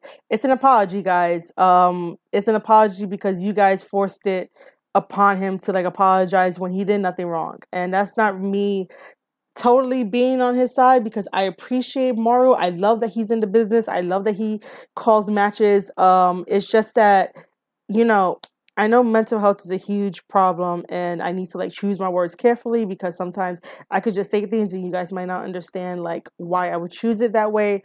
But if you guys watch the Nigel McGuinness documentary and there's a scene where Nigel McGuinness and Morrow is there, and they're talking and stuff like that, and you can hear it. You can hear that Morrow likes to be a perfectionist. He wants to make sure that things go according to plan, and that with the notes that they have, that they're going over, everything should be flawless. Everything should be coming together. So automatically, that tells you that he likes to be a perfectionist. And I'm not saying that his mental health issues is not well documented. I'm not taking that away from him, but scientifically, as a human being, everybody knows this. You tend to hype yourself up for certain things. Whether you're a teenager and you're in high school and your high school life depends on this one test and you get super nervous, right? So how does that inflict on you to get super nervous? It's because people told you that if you fail, you won't be going to the next grade. So you automatically hype yourself up subconsciously to become nervous. And then sometimes that equals failure because people put into your brain, if you do this consequence will happen. The same thing when, you become happy and you kind of overhype yourself. And then when the situation arises, you're like, oh, this isn't what I thought it was. Or what are some other situations, Gio, where like you hype yourself up? This is going to be the best trip ever, and then doesn't become the best trip ever. Yeah. So like, when you want to go on a trip with your friends or whatever, and then like, oh my God, we're going to do all these things in one day. And then all of a sudden, all you do is one thing and then that's it. You don't do anything else. So sometimes the human brain is so complicated and so complex that when you're a perfectionist, you kind of hype yourself up to tell yourself, do not fail, do not fail, do not fail. The moment that you think you're failing, the moment you think everything is a personal attack on you and nothing was personal in that tweet, he did not even mention him. It was just the second tweet was a simple criticism. The first tweet was letting everybody know out there in wrestling Twitter that Beth Phoenix is a WWE Hall of Famer and that Nigel McGuinness is a Ring of Honor legend. Sometimes the WWE fans do not do their research. They do not go watch other wrestling promotions, and they have said it before. They've been WWE fans through and through. Therefore, that's why he said it. There was no Morrow indication of like, Morrow, you suck. We all know Morrow doesn't suck. Morrow is the best announcer that WWE has, and I'm thankful for that. However, it cannot be one-sided. It cannot be a witch hunt. We have to stop doing that. We have to stop witch hunting stuff that makes no sense. We have to stop looking for fights on Twitter with these wrestlers and these athletes, because how are we going to grow? How are we going to change this business if all you guys do is, oh my God, that was so mean. That was so offensive. Oh my God, you got to stop tweeting. How about you stop tweeting? How about you get off of Twitter and like go do something positive in life? These guys don't need this. And I don't think that those tweets were the cause of Morrow taking down his Twitter, because you guys have to think about this long term. Corey and Morrow work in the same company. They have worked side by side before.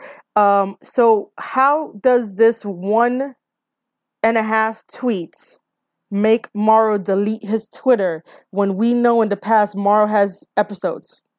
How does this one make it the straw that broke the camel's back for Morrow to delete his Twitter?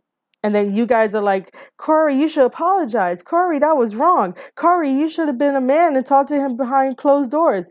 Where in those tweets did he say that Morrow wasn't doing a good job?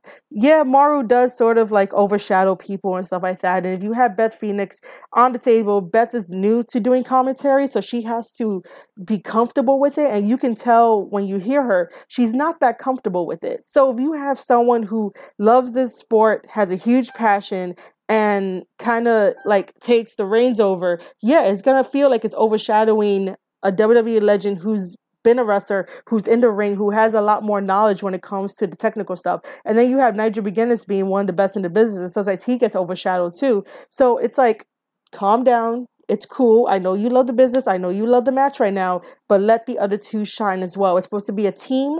It's not supposed to be a one-man army like Joey Styles. Joey Styles is the only person that, did it perfect. And then on the flip side, Morrow, for me, whenever I hear him do commentary, he does throw out so many pop culture references that I can't keep up. And sometimes that kind of distracts you from watching the match and feeling the emotions you're supposed to feel from the wrestlers.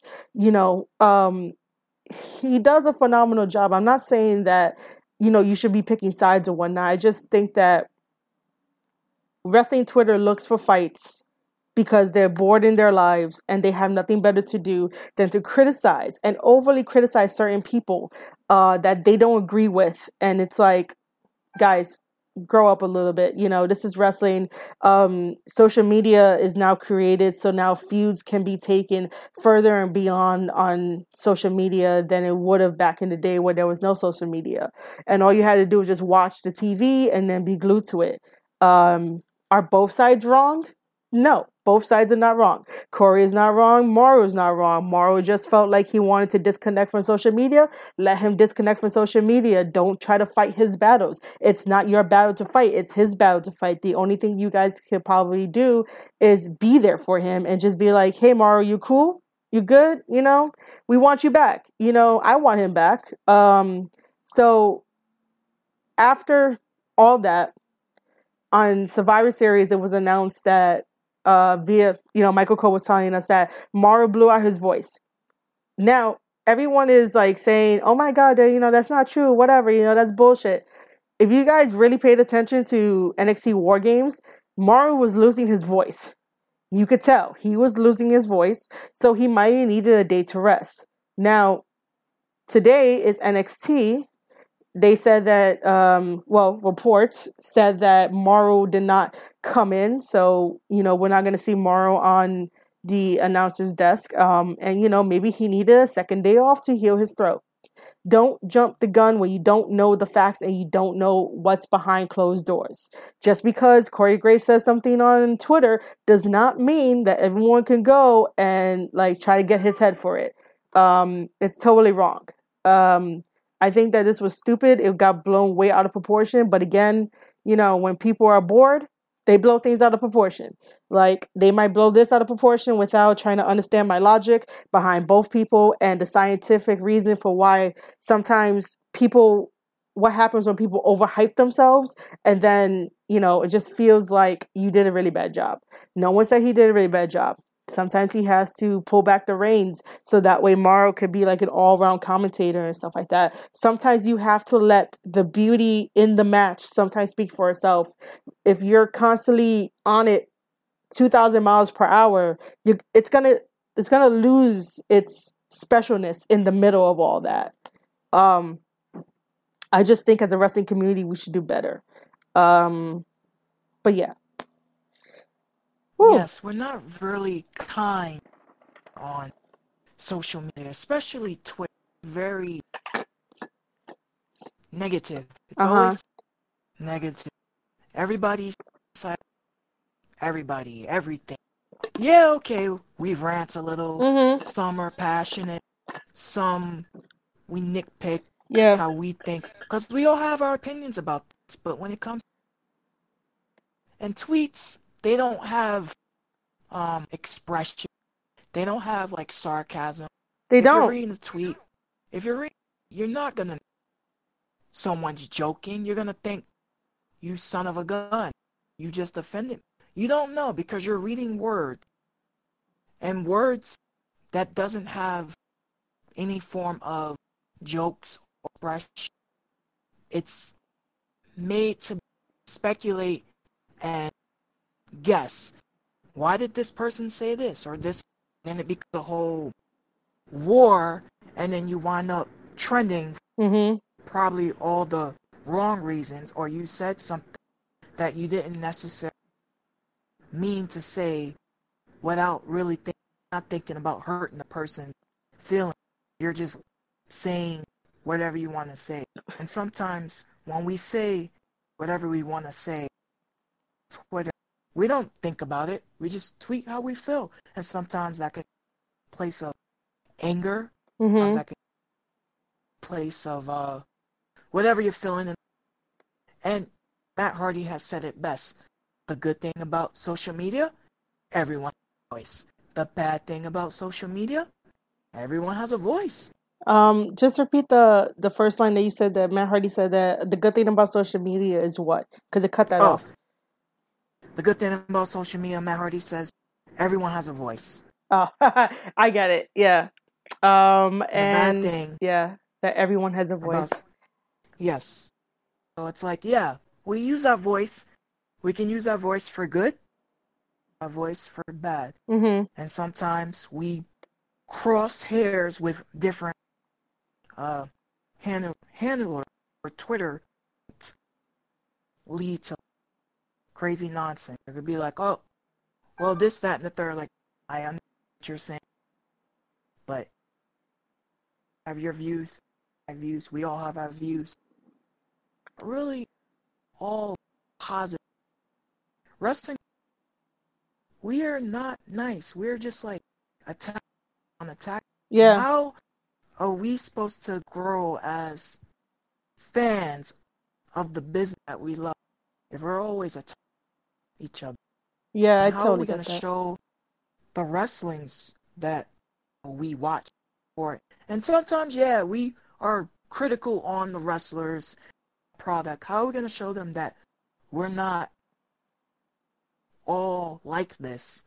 They all think, you wrestling fans. Yeah, definitely. We give this possession to some of these wrestlers. Probably read our tweets and like, yeah, I'm just gonna leave this alone. You Mhm. guys are so. I guess the message I'm trying to say, can we all support each other? Yeah, I would definitely love it if we all try to support each other. I miss the days where, like, if you had a disagreement with somebody, it didn't mean the end of friendship. It didn't mean that you were an asshole because you decided that you didn't like my opinion on something and we can't be friends. Like, come on. We're all human. We should all be adults. We should all understand that, oh, well, my perspective is not going to be the same thing as yours, Gio, but we're still friends, Yeah. Um, Like I know you don't like the red lights. yeah, I know, I but think it kind of reminds me of Old School King. That's because I love Old School King. Please come back. I'm gonna have to like look that up because I don't remember that he came out with the red lights in the beginning. Like it's during like his entrance. Oh, I might have to look that up. But see, like the lights that the Fiend have are so neon. That's what bothers me. If it wasn't like so neon and so like bright to where I have to squint a little just because my eyes are not used to it, then there's something wrong, But if it was like regular lighting, sure, go ahead, but not neon lighting. That's what I don't like about it. It's the neon lights. So if they change the lighting, mystical fog red light, you'd be okay with it? It should be okay, but like don't make it too foggy because then I can't see what happens, and then that's gonna be a funny story to tell on the podcast. But sure, if they do that, we can what? Laugh about it. Oh yeah, we could. They probably heard the podcast. They took the idea with the fall. Yeah. Like, oh. So aside from all of that, I did want to talk about Jim Cornette very quickly, even though that's like a whole nother podcast by itself. But I just want to mention that, people get upset for the stupidest of reasons. I'm not going to put Jim Cornette's face up here. I'm just going to put the NWA's logo up here because I was trying to find a picture of Jim Cornette and I'm like, this is all fucking scary. It's not really scary. It's mad awkward. I'm like, no, I don't want this guy staring at me even though he's a cool dude. Now, yeah, I did say that he's a cool dude because back in the day when Ring of Honor was good and when I was in college, this was when I was in BMCC with you. I went to a Ring of Honor show. This is before like my whole entire me not being shy.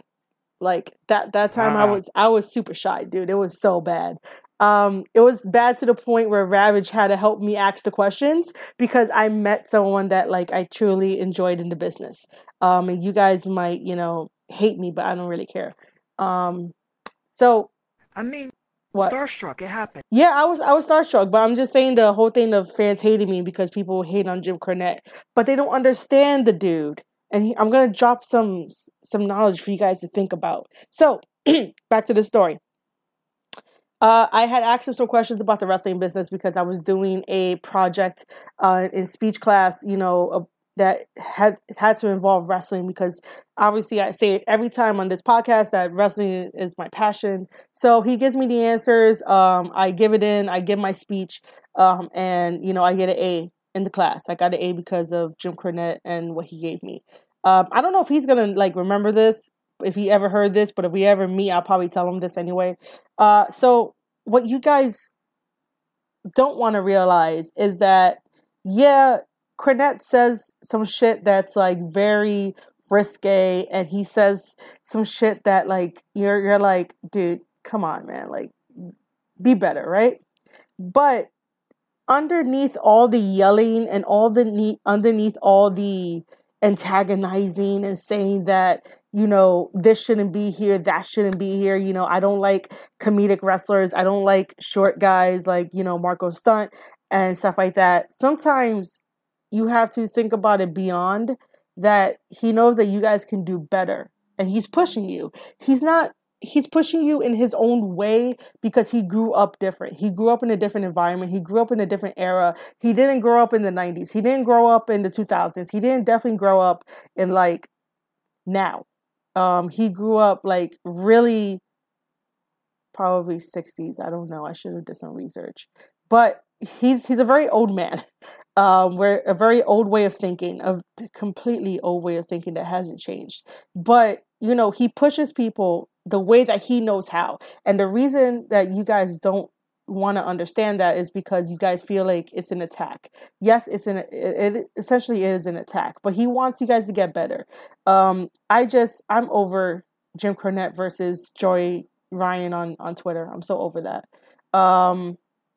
But the reason why I wanted to bring up Jim Cornette is because I really thought that even though he made a stupid ass joke that did not involve racism in it, only because when we throw the word racism and racist around, it's losing its meaning. I don't know what it means anymore, and don't tell me to read a book. Don't tell me to go back to the history books because I already know. I know about it. And I may not have lived the experience, but, I understand by going to school. I went to school. But when we start saying A through Z is all racist stuff, what exactly is it when we try to bring up this conversation and try to knock it out? Everyone always says we shouldn't, think about the past. We should try to get over it. We should try to go beyond racism. But you guys keep pulling it back because if you hear a stupid ass joke that Jim Cornette said that didn't really have any malice to it, didn't have any deep root into it, he just rehashed an 80s joke in 2019, you guys want to jump on him for that and then call it racist.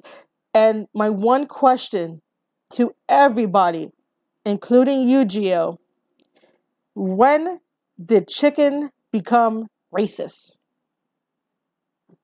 Oh my gosh.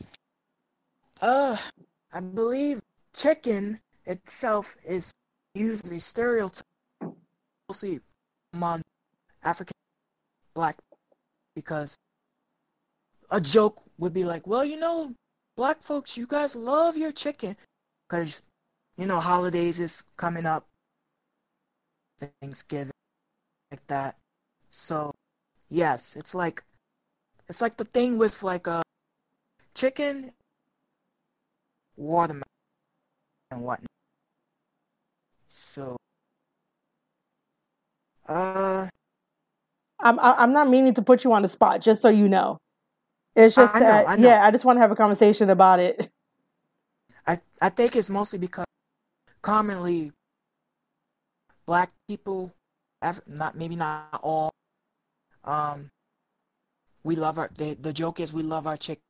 We like eating our chicken, fried chicken.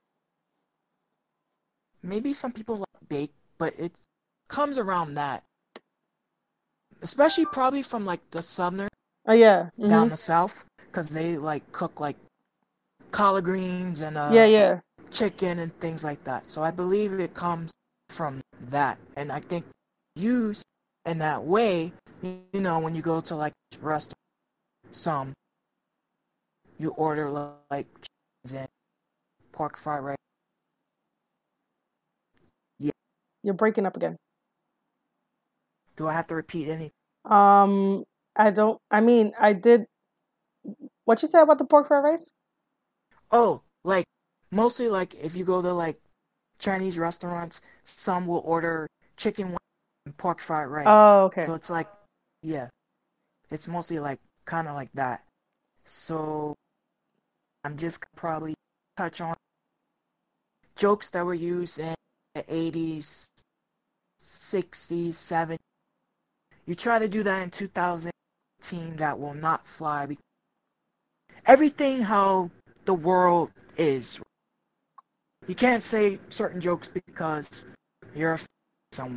And then it's like, if a comedian wants to say something and they want to use a joke, they can't because someone within that crowd might feel offended.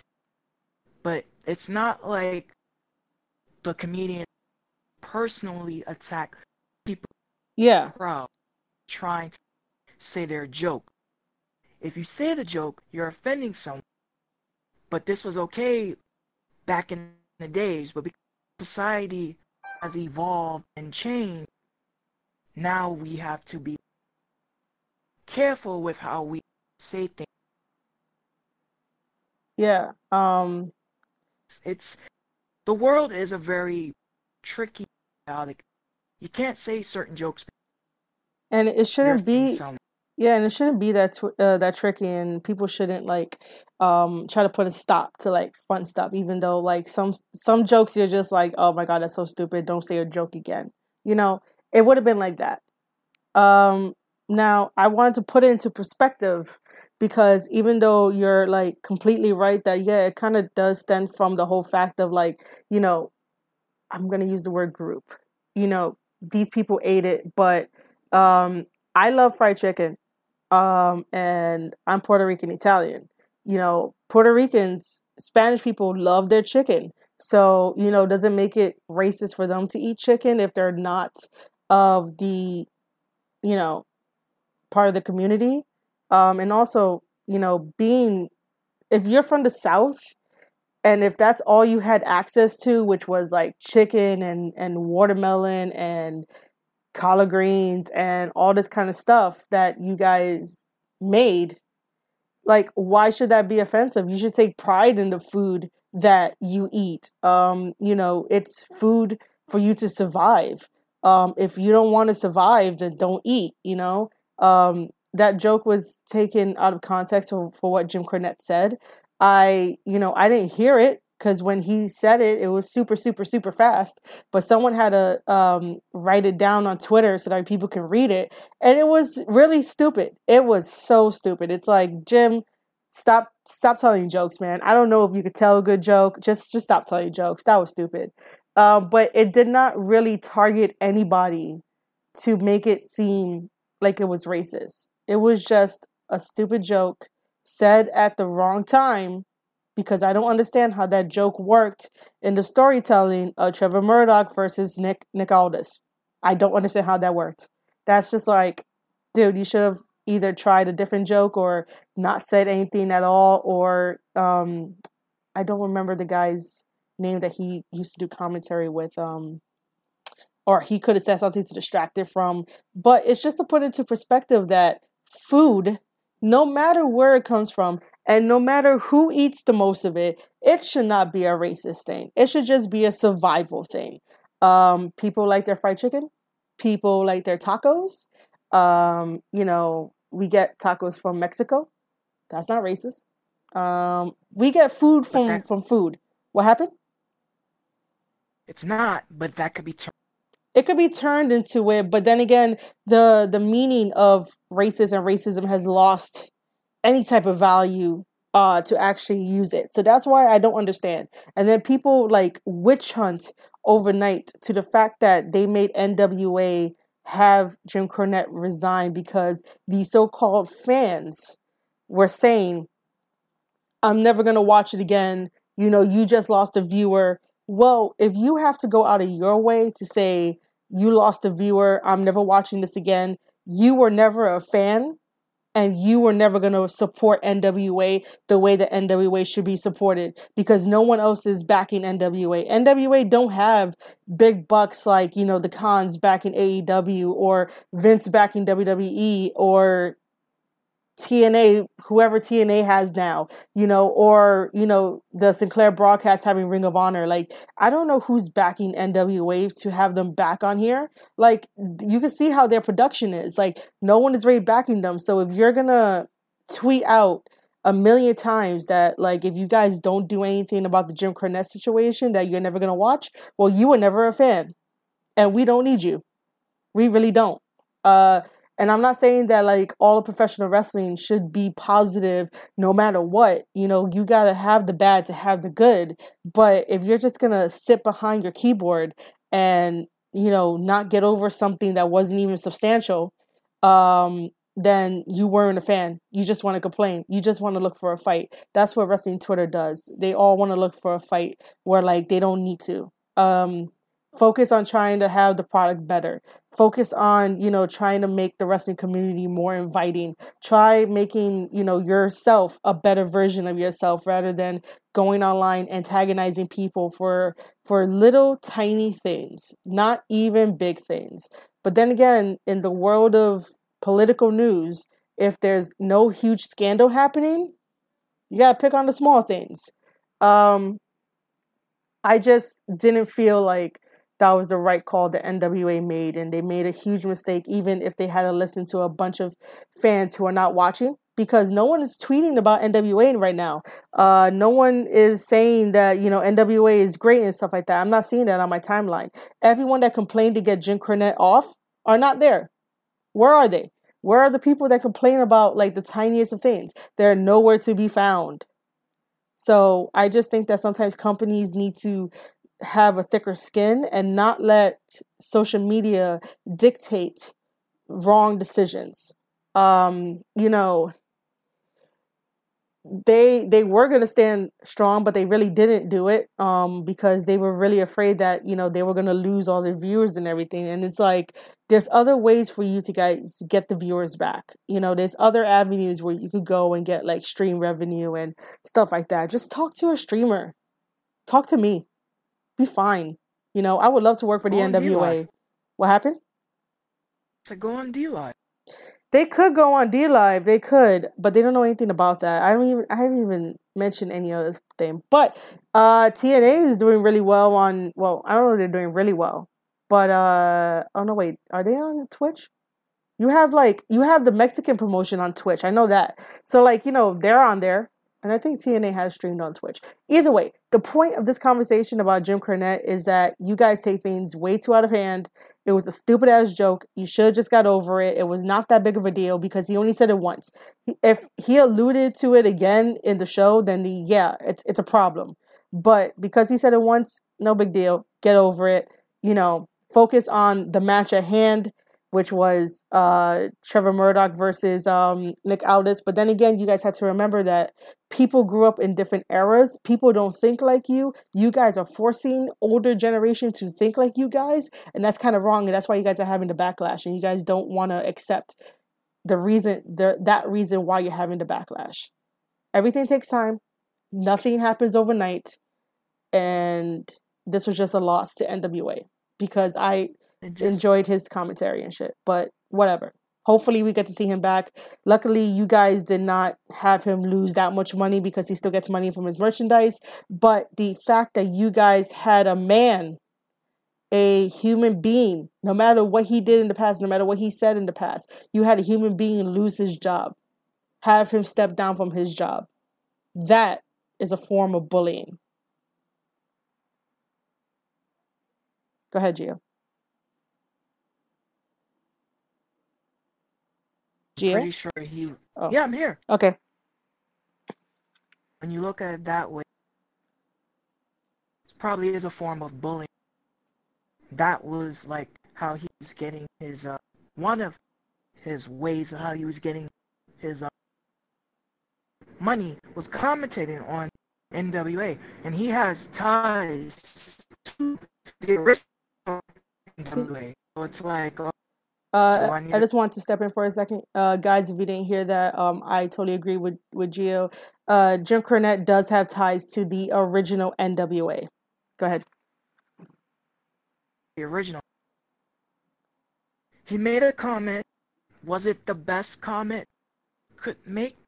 No, probably could have said something different, but it's Jim Cornette, you know? The guy says whatever he feels like, you know? Yeah, that's totally right.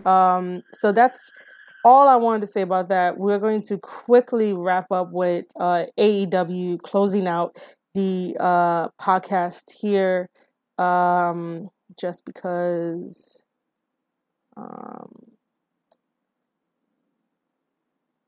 Where?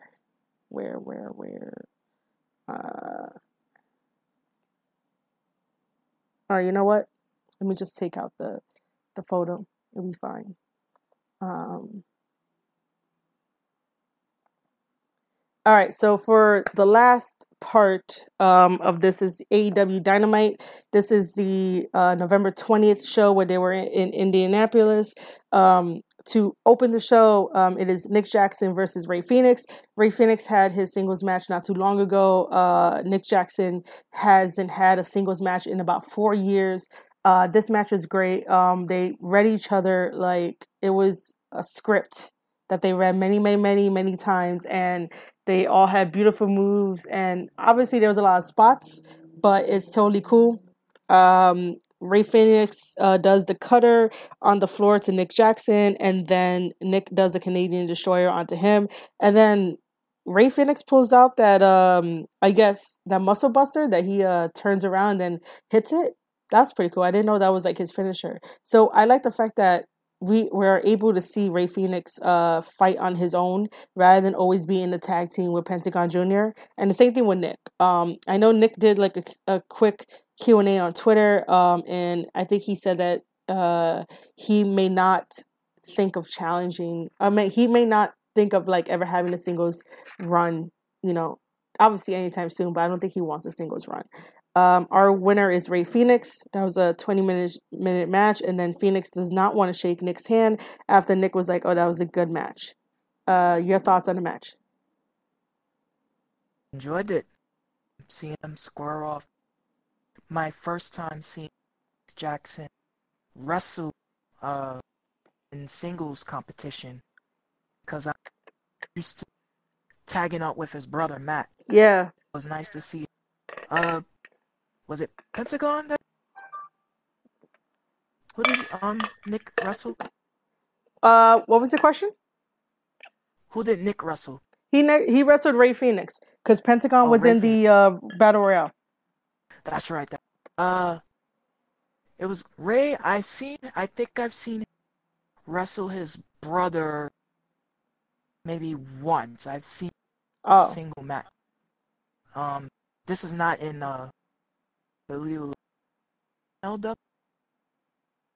The what? Those two square off. Oh. And Major League, right? Oh, and in MLW. Yeah, I think I've seen those two square off once. But I enjoyed the match. It really was nice. And then from there, we actually have a women's match on the main show, which is Britt Baker versus Shida. This one was actually good. It was a really nice battle. Just remember here, keep in mind, guys, the context that this is the November 20th show. This isn't today's show. So obviously after this, Britt went down to Florida and was at NXT to cheer on her boyfriend Adam Cole. So just keep that in mind. Shida did an old school move where she poked Britt Baker in the eyes, and then Shida won. I was surprised that Shida won. I thought that they were going to give the win to Britt Baker only because I think that they want to build Britt Baker up, just so that she could eventually face again for the women's title. But how did you think about this match? I enjoyed it because we got to see some women action. Mhm. It's the second match. Surprised that Britt lost. I thought that she would win, but I Yeah. think now that she has a loss, it kind of puts her down on the women's ranking. I'm not exactly I think it probably what does. the I'm not exactly how strong the women's is, Mhm. but it might. I guess the more you get your wins and you have losses determined, you fight for that. Unless she gets another win. Yeah. But I heard that the ranking, the company will be restarted Yeah. next. So yeah, in January, that's when all the rankings are gonna be restarted. You guys should definitely follow Twitter. Well, you guys know, you guys do follow Twitter, and whenever they do their Q&A. So aside from that, we have the Dark Order promo. I do not want to join the Dark Order, and that's all I have to say about that. But I do want to thank AEW for doing these little vignettes, because I really didn't know who the Dark Order was, but I'm not joining. I'm okay. I got purpose. That was that supposed to be something dark? It felt like it was like, you need a vacation. Come to the Dude, you know that's how all cults start, right? They try to hook you with, you need a vacation, but in reality you're joining, something darker and deeper and something beyond yourself. Yeah, but I wasn't expecting that to be like happy. Happy? Huh. But that's how they get you. I mean, dude, if they show you something dreary and dark, you're not gonna join. You're gonna join if you see palm trees. I mean, yeah, but I wasn't expecting to see, like, I don't know if that's the actual face of the Dark. It's like, oh, I thought they were just, but we've never seen this before with them. No. So it was nice to see where they're going with this, and maybe we'll see more of these wacky vacations. Yeah. So, but am I interested in joining the Dark Order? Not really. I'm interested in seeing what you guys do. How the whole, hey, you put this mask on, you'll be one of us. No, I don't want to be a creeper. I don't want to build a seat for you. I'm good. I don't want to do that. Yeah. But we already talked about, Yeah, we did. So the next what? I'm not for me. What happened? I'm past. I'm done. Okay. The next up is the Battle Royale. It's called the Diamond Dozen, where we had 12 people compete. So we had Hangman, Orange Cassidy, Chuck Taylor, Kip Sabian, Jimmy Havoc, Jungle Boy, Marco Stunt, Pentagon Jr., Sonny Kiss, Joey Janela, MJF, and Billy Gunn. They were fighting for a chance to get a $43,000 ring. Think of it like a football ring. I don't know why this is happening. I'm not interested in the ring. I'm more interested in the fight. It was a quick battle royale where people got eliminated. And then the last two, it came down to Hangman and MJF. That means that today, they were going to be fighting to see who gets the ring. Neither of these guys need to get a ring, but I'm just interested for the match. That is why I care. Just for the match. Your thoughts? I understand the concept of fighting. I did not know it cost that much. Yeah. Probably missed that info. But now that you totally cut out. What? I said, now that you told me it's a ring, when a football Super Bowl and not like a champ. No, it's not like a championship ring. I mean, like, you could think of it like a championship ring because it's professional wrestling, but like, to get the idea, it's like getting a football thing, because like every one of those guys are like big football fans. So like Cody wanted to do it. It's a Cody thing. I get it. Yeah. Did he have like a yeah ring at one time? Ring of Honor. Yeah, He yeah, did yeah. Do something. Yeah, that was a Ring of So Honor yeah. ring. So think of it like that too if you want to, guys. I'll see how the match. I mean, I don't need to Yeah, feud, definitely. but that was different. Yeah. I'll look forward to the match. But as for thoughts of Battle Royal, let me see the match and see how it. Wait, you didn't watch the Battle Royal? No, I did, Oh, but okay, I'm okay. like the whole concept Oh, I mean, new. I wasn't it got expecting it. yeah. I could tell you one thing that like it got rushed. Like it just got thrown together. It was like, yeah, we made this ring and we're gonna have a battle royal for it, and then that was it. It was just like, what? All right, fine, whatever, you know. And that's not me blindly going with whatever AEW does. It's just that I'm here for the matches because I believe in the matches, and they haven't let me down yet when it comes to a match. So whatever gimmick stuff they want to do, I don't care. I'll go with it. I just want to see the match because I could get dream matches hooked up in AEW faster than WWE. So that's why I complain about WWE, and I really don't complain about AEW. But that doesn't mean AEW is always not at fault. You know, there's like tiny little things that they do that are not going to be perfect. But am I going to be Yeah. upset that they have a 43,000 ring given to whoever wins between Hangman and MJF? No, I want to see how MJF works with Hangman Page in the ring because I don't think they fully, fought each other. That's why I am invested in AEW because of the match quality.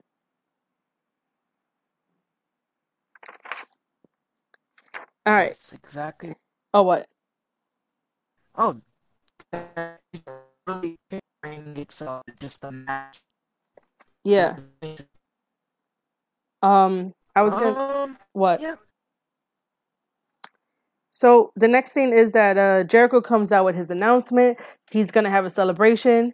We need Kevin Owens there. We know we're not gonna get Kevin Owens, but I had tweeted that to him. I was like, we need Kevin Owens there.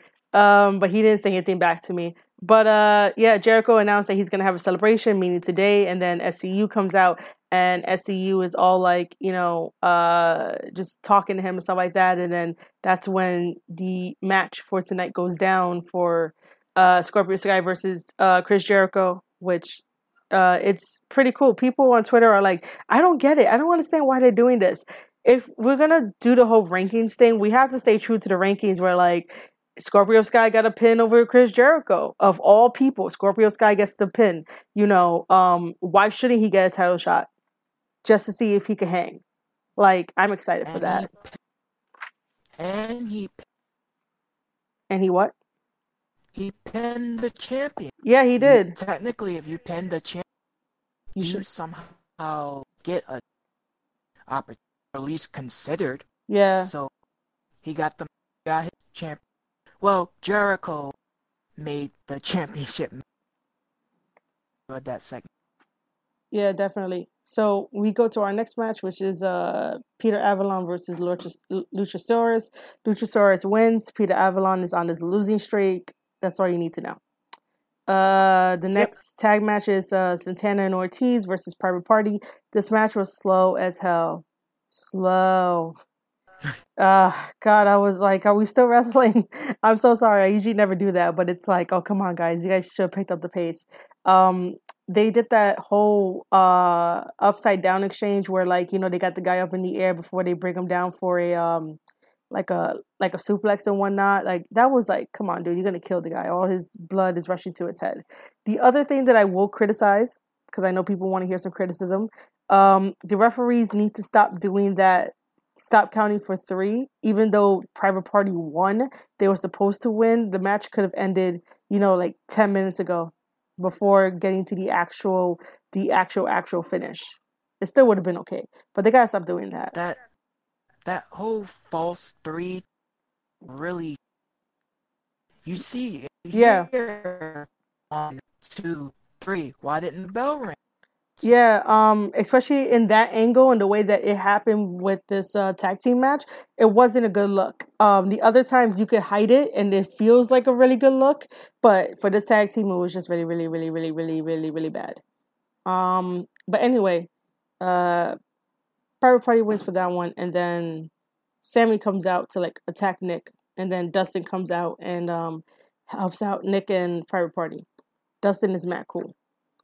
And then we switch to Kenny Omega doing a promo against Pac, and I'm like, all right, bro, that's cool. I like how he's going back to like the main source that kind of got him started to be on the wrong path, where he's not in the right mindset. So, I like that, but Pac is so angry and mean that I'm like, don't get hurt again, Kenny.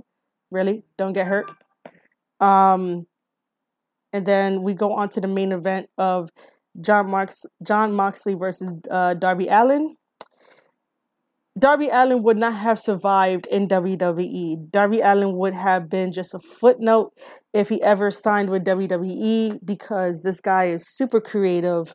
Who in the history of professional wrestling will come out with a freaking body bag that has Mox written on it, and then his entrance is that same body bag, and he gets out of it. He put up a good fight against Moxley, but in the end, it was way too much for Darby to handle. So Moxley is your winner. It was very clear that obviously there are two different sizes. Moxley is way more heavier than Darby Allin. Darby is like so light that he could be thrown around and do whatever. But it just shows you the heart and passion that they're willing to try to make things work, and try to get a crowd reaction to it. I think that there should be like a part 2. There should be more build up, just not too quickly. Just plant the seeds and let that happen. But that's the end of AEW. Gio, you want to add anything? Darby's good. He's really good. A very different wrestler, especially when you're skating to the or you're in a body bag. Yeah. Bring yourself out of the body bag. In the body bag. Yeah. The Phenom used to put. He used to come in with like a casket sometimes. That shit was scared the shit out of me. Sometimes. I honestly don't like caskets. I'm not a fan of Hello? Yeah, I'm here. I'm here. All right, because I thought you were going to... I was waiting for you to finish with, I'm not a fan of caskets either. All I heard was like, yeah, I'm not a fan. I'm like, Gio? Yeah, of caskets. I'm not a fan of caskets.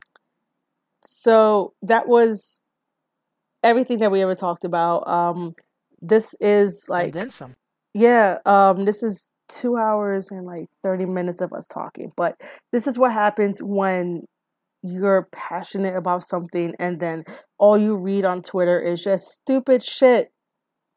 I'm just gonna say it, this isn't me trying to get heat. This isn't me trying to get people to listen to the podcast because, I call out wrestling Twitter in general. This is things that I feel that should be addressed, and 140 characters do not work to get it addressed. If you guys, don't like what I have to say, by all means, you could comment on our YouTube channel. You could comment, you could leave a voice message on Anchor, and I will definitely listen to it. And if it's worthy enough, it might come into the podcast.